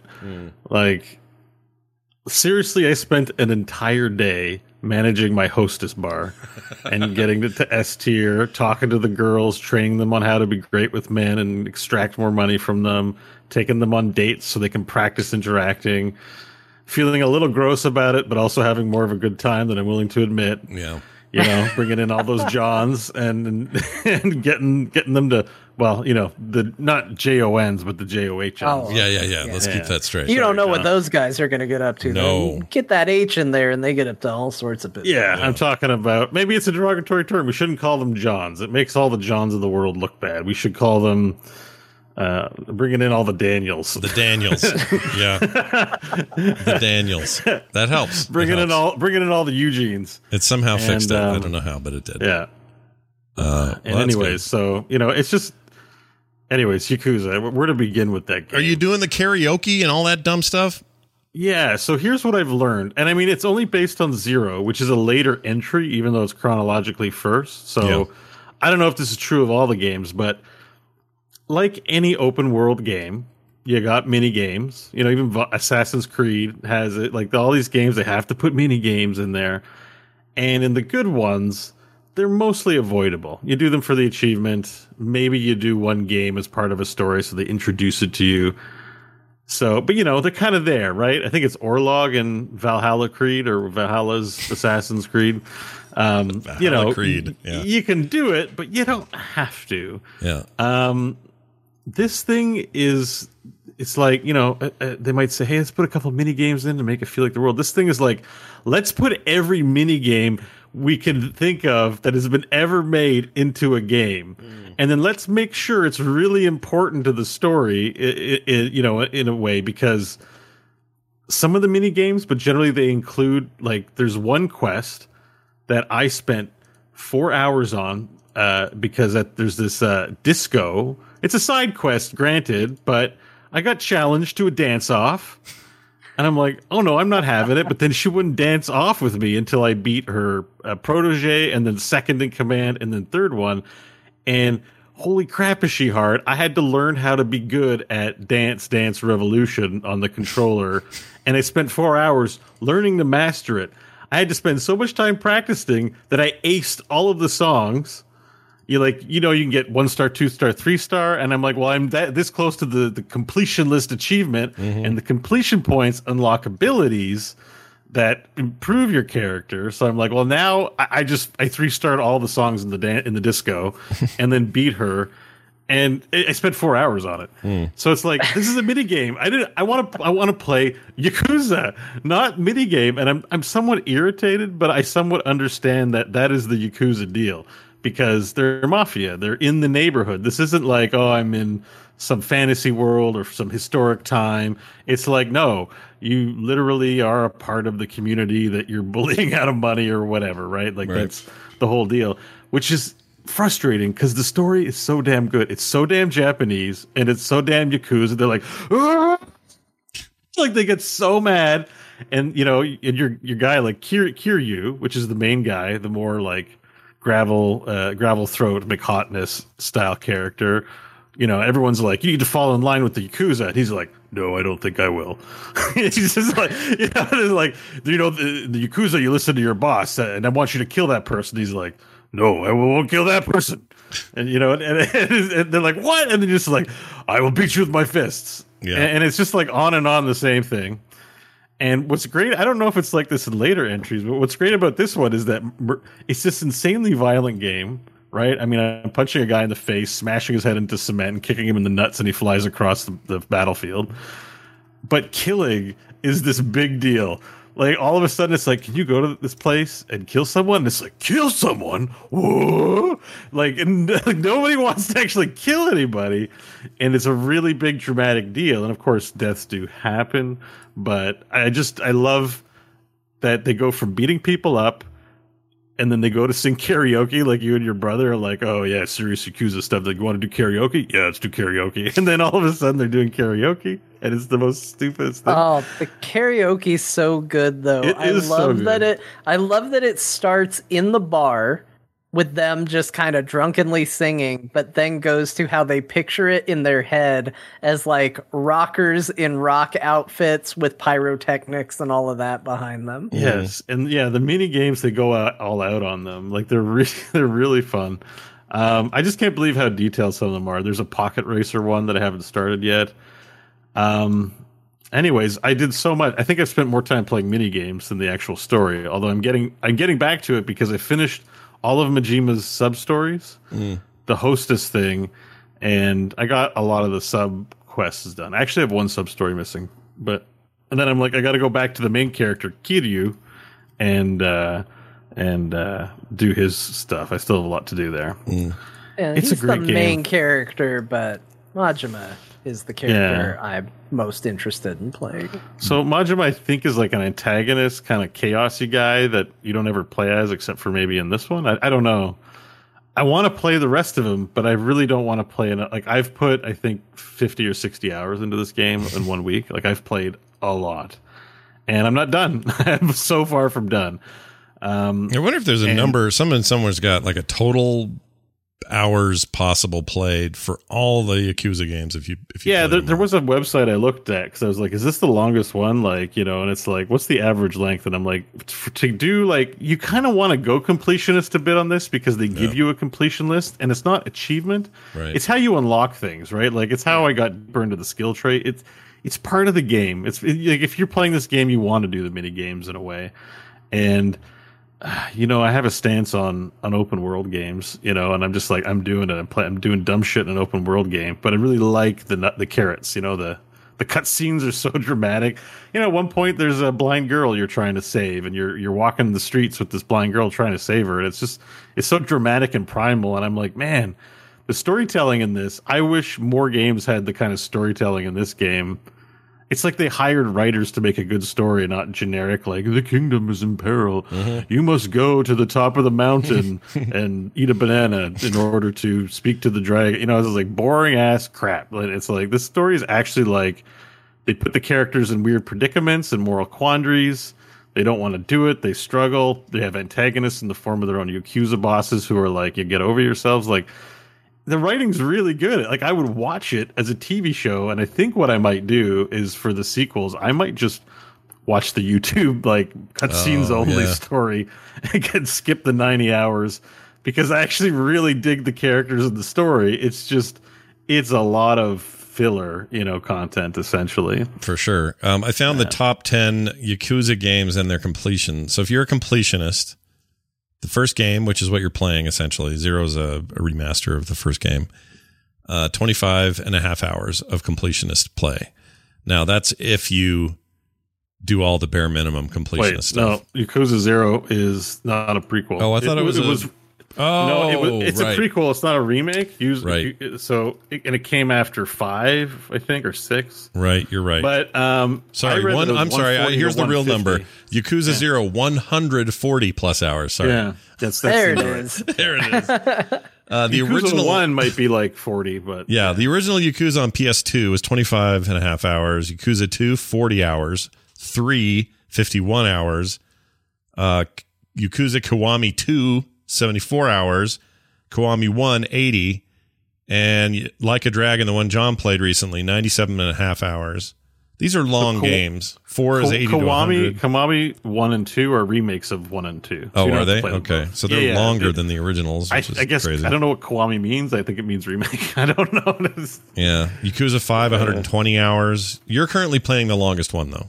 So yeah, it definitely feels that way because they're giving 2 characters. I think it's like, watching Clone Wars at the end. These are long stories of Anakin and Obi-Wan. So they're going, if you didn't know who they were, you'd be like, why are they spending, who are these people? Mm-hmm. So there's a little bit of that. Like, Majima, I think, is like a beloved it's a prequel about characters that from their later stories. So I think some stuff is lost on me a bit, the significance of it, or some of the irony, because I think Majima turns out to be kind of a bad, crazy person, and I just assume Kiryu is just the same the whole way through because he's that silent antagonist. He's like, you need to go here and kill someone. Kill someone? No, I don't think I will. I'll do things my way. And it's just like, and they're like, oh, we're going to fight you. And then, they fight. Like, that's the excuse. But I also just love how, like, it's like, I guess it's depicting a time and a place, but Japan is like Japanese culture. And if you're Japanese, this is going to be offensive, but it's still my impression. I think if it's as much like visiting an alien planet as you're ever going to experience without actually meeting aliens. I think that's okay to say. It's relatable because we're all human, but like the rigid sense of honor and respect, and like they're in this the collectibles. Mm-hmm. You collect these weird videos of I think over 18 girls that look very young in bikinis. And then and the way you watch these is you go to a store, there's a clerk, and he's like, oh, I'll get you a room set up. You go into a room, there's a VHS player, and you hear the VHS pop in. It plays the video, and then and there's an ashtray in this room and a box of Kleenex. And at the end of the video, they cut to the Kleenex, and your guy goes, ah. And I'm like, I don't know about this one. And the other thing is, the collectibles are, there are these telephone cards with pictures of girls on them, and you got to collect them all. And then there's a guy who's like, man, I don't collect the cards, but I just really like looking at them. When you collect a set of 3, show me, and I'll give you 5 million yen. And I'm like, that's weird. And there's even an NPC called Mr. Libido who walks around in a pair of briefs, or not briefs. Yeah, briefs is a brief. Yeah, you know. Yeah, briefs. Yeah, Underwear briefs. Pelvic thrusting, and he's like, I'm Mr. Libido. I got to keep it up all the time. And he's like, do you want to know where the hot girls are? Yeah, and he's like, I saw you going into that video store, man. Those videos, they really get me cranking. And you're just like, yeah, me too, bro. And then he helps you find other videos, and it's just like, there's this, and I'm like, this is Japanese culture. It's just hard to imagine Gears of War. Phoenix is like, hey man, where the F is the goddamn the videos of the hot girls? Like, you just wouldn't see it in an American game, and just all kinds of stuff like that, man. It's cool. It's gross when it's gross, but it's cool when it's cool. And it's like the honor stuff and the, Yeah. But, it's I enjoyed the brief time that I had with Yakuza. It was more of like I don't know why it didn't hold me. I think something else came out, or I don't know what the deal was, but it's there. A lot of filler. It's like, it's an RPG. And that's what I'm saying. It's like some RPGs are in fantasy land. Some RPGs are like Cyberpunk. This one's like, it's Japan. Enjoy. And I've been kind of hooked on it because it's sort of fresh in the sense that it's not it's an unusual trope for video game. And the one last thing that's a real big benefit to Yakuza is that while it's an open world game, the open world is small. I'm not running across an entire city in 50 damn like subdivisions or whatever. It's actually, thankfully, very concentrated area, which I like. It's a lot like actual Tokyo in a lot of ways.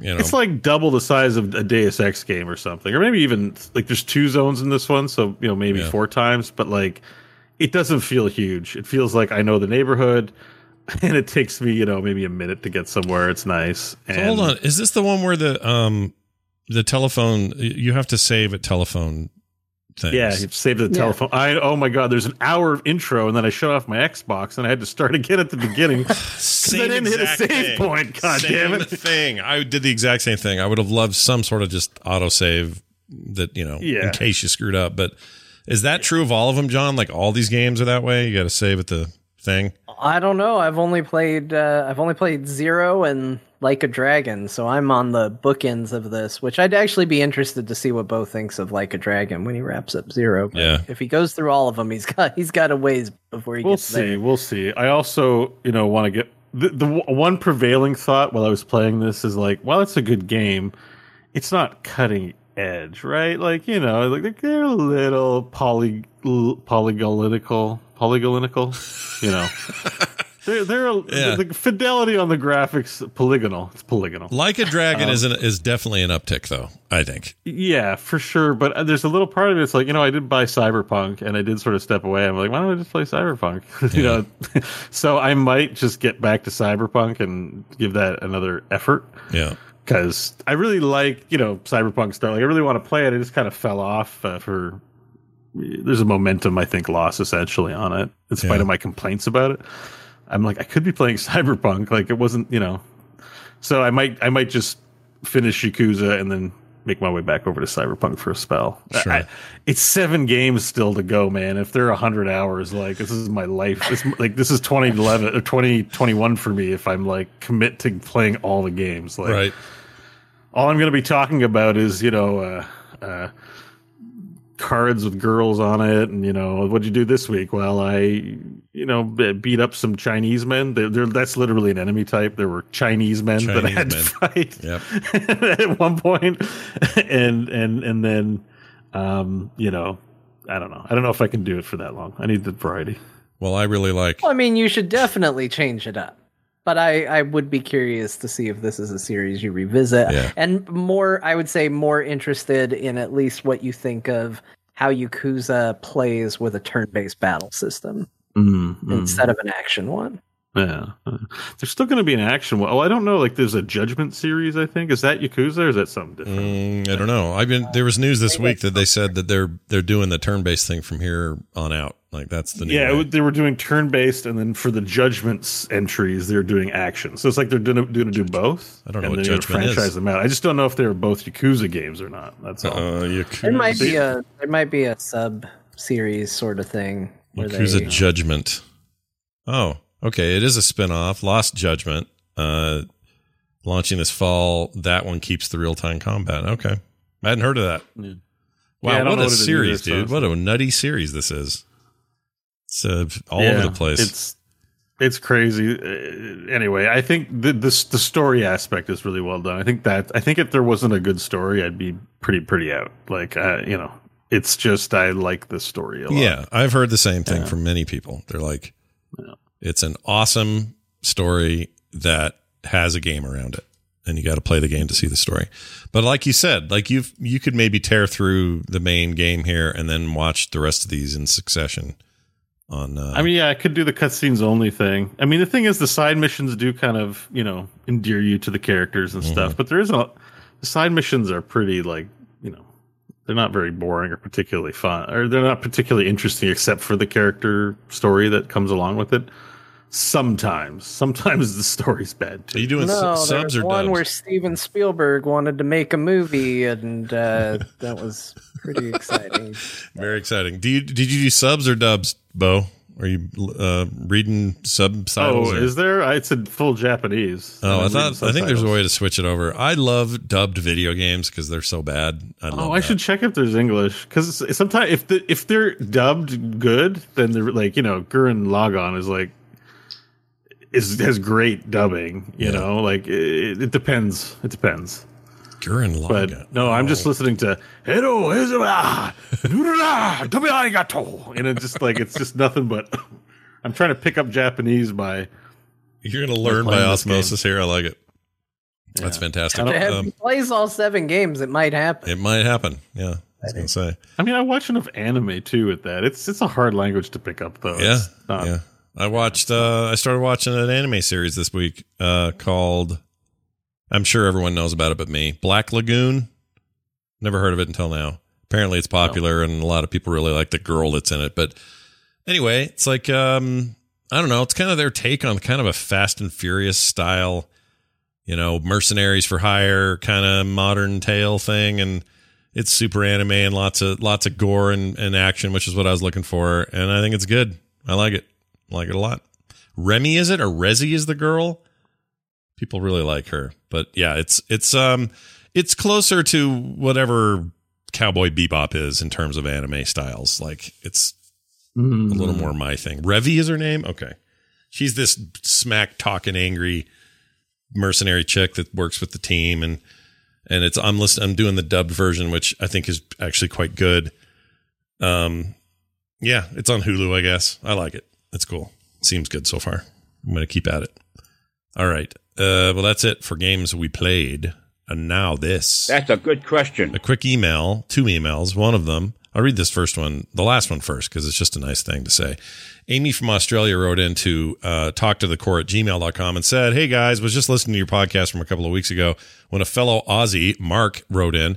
So I thought I should too. Anyway, I work at EB Games here in Australia. It's basically a GameStop that we have here. And wanted to broaden what I listen to so I can also chat more with my customers about stuff I don't play. I was a longtime listener of The Instance and have recently found myself moving away from WoW. So I looked for something different on the Frog Pants Network, and boy, have I not been disappointed. I've been listening now for about 7 months, and you guys never fail to make me laugh or smile with your banter, game knowledge, etc.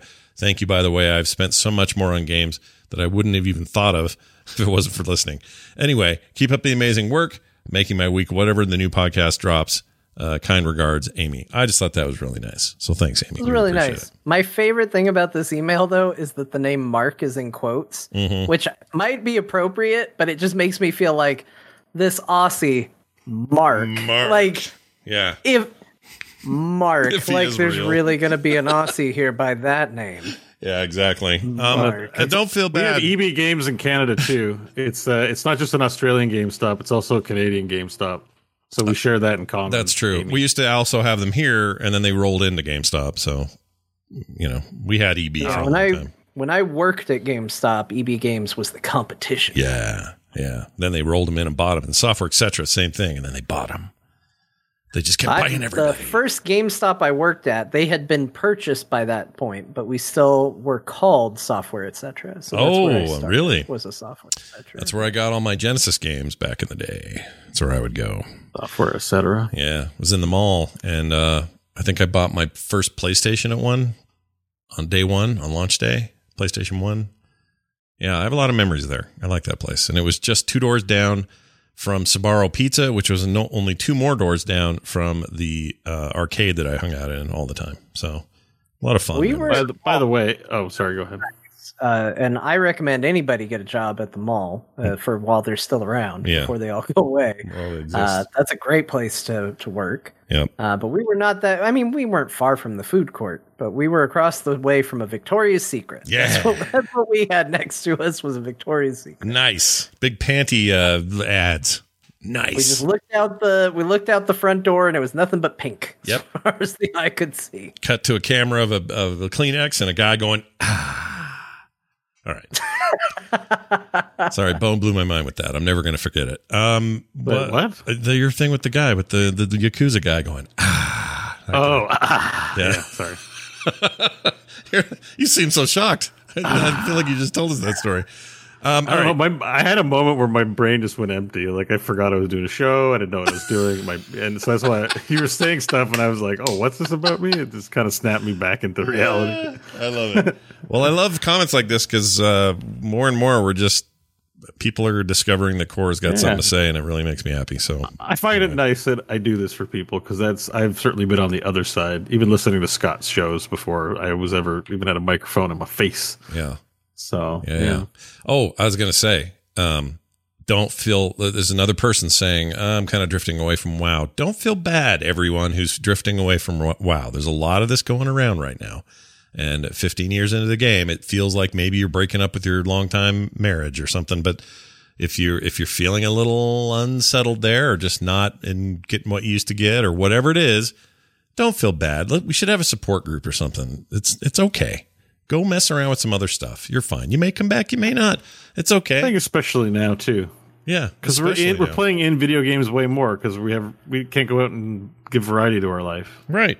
So you're getting it at home. Playing a video game, waking up playing a video game all day and then going to bed is a way different feeling than if you at least went to your job or went for a walk or even saw the neighbor or it's like we're bound to get a little cabin fever, and it's totally fine. And also, and I know there's a bunch of other stuff that John very kindly explained this week to me about World of Warcraft. Yeah, that was actually a really good conversation. You guys should have seen that; it was good. I vent a lot. I used to have a WoW show where I could vent about all this, and now we. You're not doing it? No, they can't. Well, we don't do it weekly anymore, and when we do it, we just devoted our whole last episode to ranking the top 20 changes in the Star Wars Special Edition. Oh, so it's a really good WoW podcast is what we're doing. I mean, there's more happening in Star Wars than there is in WoW with all the Bad Batch coming out and all that. I mean, why not, man? Yeah. Oh my God, Bad Batch. I didn't think I was going to like that show, and I like that show. I'm surprised. We're in 2-3 episodes, right? I think it's time for me to jump on. I haven't seen it yet. I want to, though. It's 2 episodes that I know of. Maybe the 3rd this week. Okay. I'm into it. You watch Clone Wars? A lot of Clone Wars. So I know about the Bad Batch. I understand kind of the origins, but it seems like my kind of thing. Absolutely something I'd be interested in. So I am going to watch it. Yeah, so far it seems like the next season of Clone Wars, basically. Yeah. Just without the Jedi. I'm down. I like that. My favorite things in Star Wars are without the Jedi, personally. So I'm in. Here's one more from NPC. The non-player character wrote in and said, regarding Trials of Steel, number 1, wanted to recommend Trials of Cold Steel to John, possibly Bo as well. Epic JRPG with all the tropes. Yep. Complex battle system reminiscent of Materia in Final Fantasy VII. Yep. Relationships. Yes. I'm only on the first game, and there are 4 in the series with the characters moving throughout. I'm not recommending this to Scott because it is full of, quote, anime bullshit, unquote. Yeah, I might like it. You never know. Like you always say that, and then you always go, it's full of anime bullshit. Yeah, you kind of got served there. Yeah, you're not wrong. I admit it. I'm all over the place on that stuff. It just depends on my mood. I watched Akira this week. I love Akira. And I know Akira. That's easy. I know it's easy. Zero I know. effort. You're like, I know. It's not. Yeah. I know it's easy. It's kind of like what's the other one? The robot lady. The Ghost in the Shell. Ghost in the Shell. They're the easy targets. I get it, right? Like those are the ones that make it over the pond in a way that's a little more mainstream or whatever people know. You're only going to not like those things if you don't like good things. You know what I mean? Like, right. And there are those people out there, Yeah. They they're like, oh man, the new Adam Sandler film, yeah. And they're like, Pulp Fiction, I didn't get it. Those people exist. They do exist, and it's okay for them to exist. And I do like chunks of anime. What I don't like is when I say anime bullshit, I'm talking about like just the tropes and nothing more. Like I liked my time in Yakuza because it's more than the tropes. It's like a legit story that goes places, but also has the goofy, and I like the goofy. The goofy's great. I use this now on the morning stream whenever Canada comes up. We have a story about Canada, rather. Stream. I play this right here. Where is it? Oh shit! Did I lose it? No, it's right here. Canada, which is not Canada at all, but it's Canada. Oh, that's anime. Canada, yeah. Canada. That came from Akira, and I'm going to use it. Singing the Canadian anthem and starting, oh, Canada! Oh, Canada! Anyway, be like Tetsuo and become a giant flesh beast. Okay. My point, Scott, is that there are shows out there that I think you would genuinely like that have a ton of stuff where I'm like, oh, this is so up Scott's alley. Like shows like Trigun, where it's like in the desert, it's a wasteland, it's a bunch of steampunk stuff, it's a bunch of weird looking dudes with disfigurements and biomechanical bits glued onto them, and it's just 100% up your alley. But because every now and then the main character goes, has a dumb face, you're like, I can't watch this. Well, it's not that he just does it every once in a while. It's in Trigun. I swear it was the first 10 minutes. That's all it was. It was just like, you're supposed to think this guy's a goof and not dangerous at all, so that when he becomes dangerous, you're like, this is shocking. He was a goof before. Yeah, I don't know. What I'm saying is I'm trying to, broaden my horizons. There's a couple things on Netflix I want to try too that look cool. And I'm really excited about the new season of, what's it called? Castlevania, because that's my kind of like violent, over the top, ridiculous thing. And I know it's not, some traditional anime, and it's probably the most, it's super Western and all that, but the dub's really good and it's just cool. And I liked Full Metal Alchemist. I watched that, Kefez. That's an amazing thing. That was great. Did you watch Kill la Kill? No. You should give that a shot. Should I? Don't be scared of the boobies. Kill la Kill. I'm not afraid of boobies. They don't scare me. Okay, then then this is what you need to be watching. It's a limited run. It's only 24 episodes. It's goofy and insane, but it's good. Okay. It's got a lot of heart. It's on Amazon. It's on Netflix. Or Netflix, yeah. It's a whole series. Okay, and watch it in English. It's one of those ones where the voice acting in English is really great. It's actually superb. Okay, I'm into it. Just watch it. Just don't be. I think how I felt about it was like, oh, this is very cool. And then I saw the transformation of Senketsu into, power uniform. Yeah.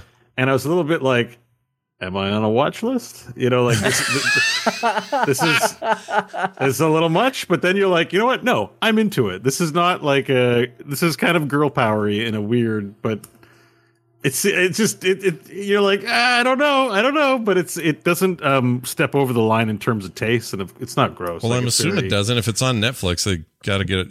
They can't get away with. Yeah, you'll see what I mean when you watch the first episode. If somebody, you might be like, well, maybe I hope someone doesn't come in while I'm watching it, but it's not porny. It's just, and there's a reason. There's actually a fictional reason for why it is that you discover later in the series. So stick with it. Just try not to let it put you off a bit. Okay. I'm going to watch this. I'll take your recommendation and watch it. Yeah, no. I mean, I think it's my favorite anime out of all of them. Whoa, really? It's not uber violent, although it's violent. It's more just, it's yelly, and I think it just does interesting fictional things that you're never going to find in a series anywhere else in terms of its science fiction, and it's not deep science fiction. Yeah. But it's super good. Like, it's just dripping with personality and style. That's all I'm going to say. All right. There's some bad animation frames. I think then their budget got a little tight. You'll see a bit of that where you're like, okay. Yeah. But anyways. Do you all ever see Paprika? Do you remember that movie? No, I haven't seen that. I need to watch that. That's a cool anime. I haven't really haven't seen a lot of Studio Ghibli, right? Like no, that one's not, but I could see why people would say it is. It's also more adult and stuff, but it's kind of like that tone though, but more adult. I just remember loving it. I thought it was rad. I feel like I've seen this, but I don't remember any. Like, I look at it and I go, I saw this movie, but I don't remember anything about it. Yeah. Did you ever watch Knights of Sidonia? No. Or did John? Is that what you're asking? No. No, I ask you because I know you've seen Blame. Yeah. We talked about that. So that Blame is based on a manga from the same creator, Knights of Sidonia. And they only did 2 seasons on Netflix, and then it kind of dropped off the face of the earth. And actually, this is a PSA for anyone listening, because if you happen to like Knights of Sidonia, finally, there's not going to be a season 3, but they're doing a feature film that's going to end the story animation wise, and that releases. It was pushed back to June 4th, but that's like, I've been searching the internet for years, going like, when is more Knights of Sidonia coming, please? And because it's also one of my favorites.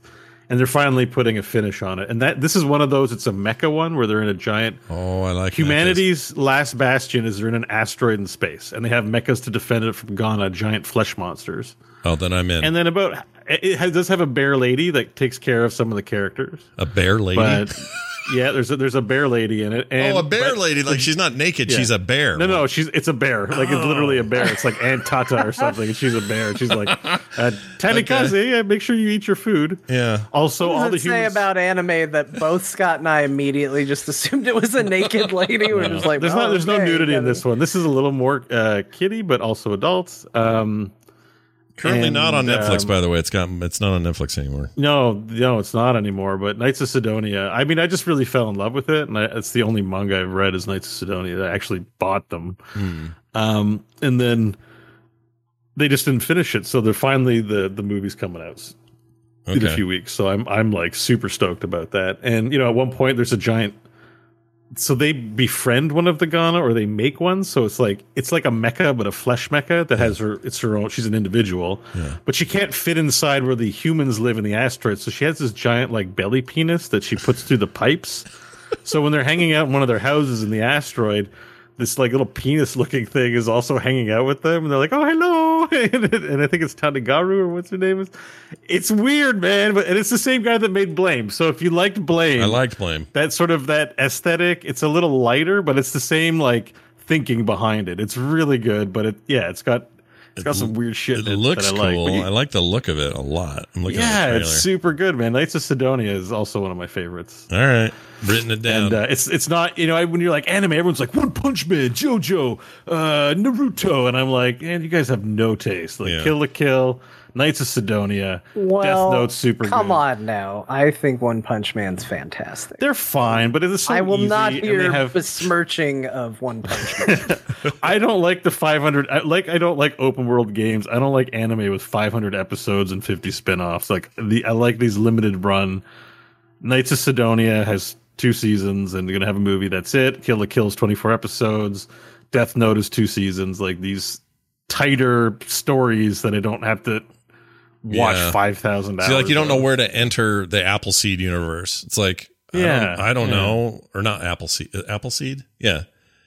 Because that looks cool, but then I'm like, well, where do you go? Do I do the 80s movie? Do I do the thousands of series spinoffs? Do I do I don't know where to start with that stuff. So yeah, I like the digestible formats and interesting. There's interesting anime there. So yeah.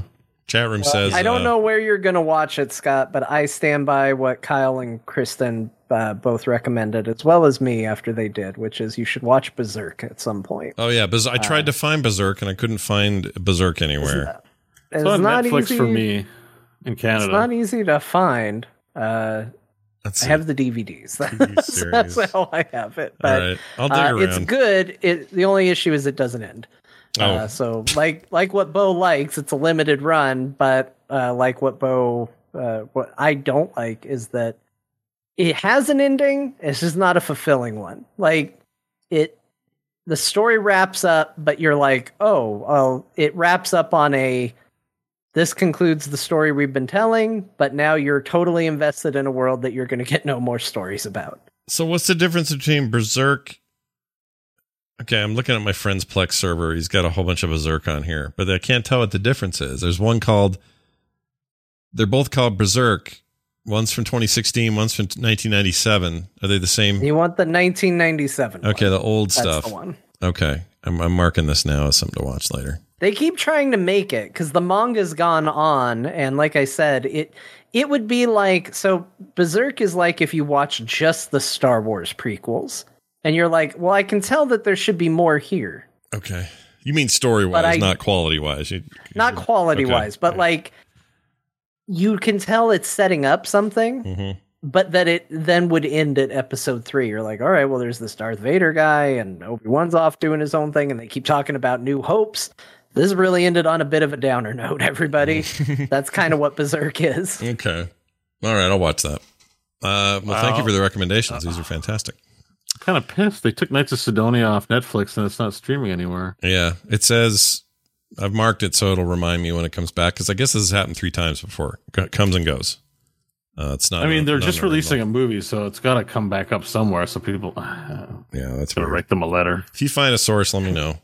By the way, NBC ends this email by saying, "Thanks for the show, and you needs must accept dog dragons." Don't know what that means, but okay.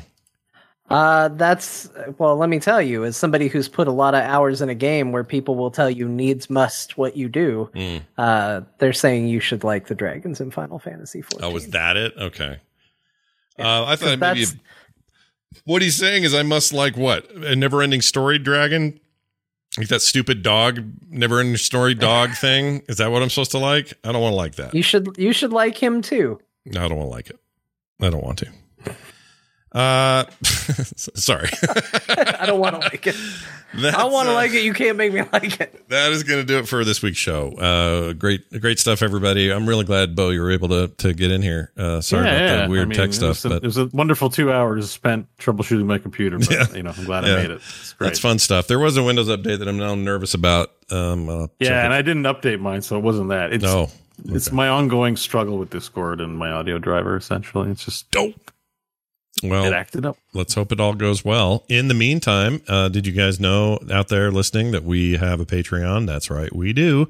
And if you want to support our Patreon, it's easy to do. All you do is go to patreon.com/core show. And we'd love it if you did. It helps keep the lights on. It's going good over there, but we can always use more. So if you like the show and want to show your support for said show, head on over there now. That's, again, patreon.com/core show. Everything else is at frogpants.com/core. And that email address, once again, talktothecore@gmail.com. We have a bit of a tradition of letting people have the final word before we leave, and we're going to do that today. John, final words from John. I'm John Jagger, and this is my favorite podcast on the Citadel. Perfect. That's exactly how this should go. That's really well done. Bo, final words. You're all just pigs in sheep's clothing. Oh my gosh, that's awesome. I don't even know what it's from, but that's great. Thank you for that. Kill. Oh, okay. Kill the Kill. I'm gonna find it. I'm gonna watch that, and I'll report back next week. That's gonna do it for us. Thank you all for being here. We'll see you next time.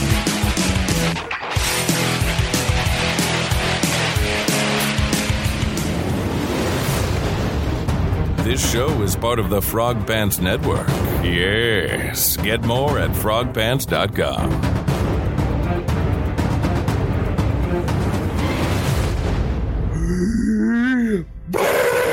You were almost a Jill sandwich.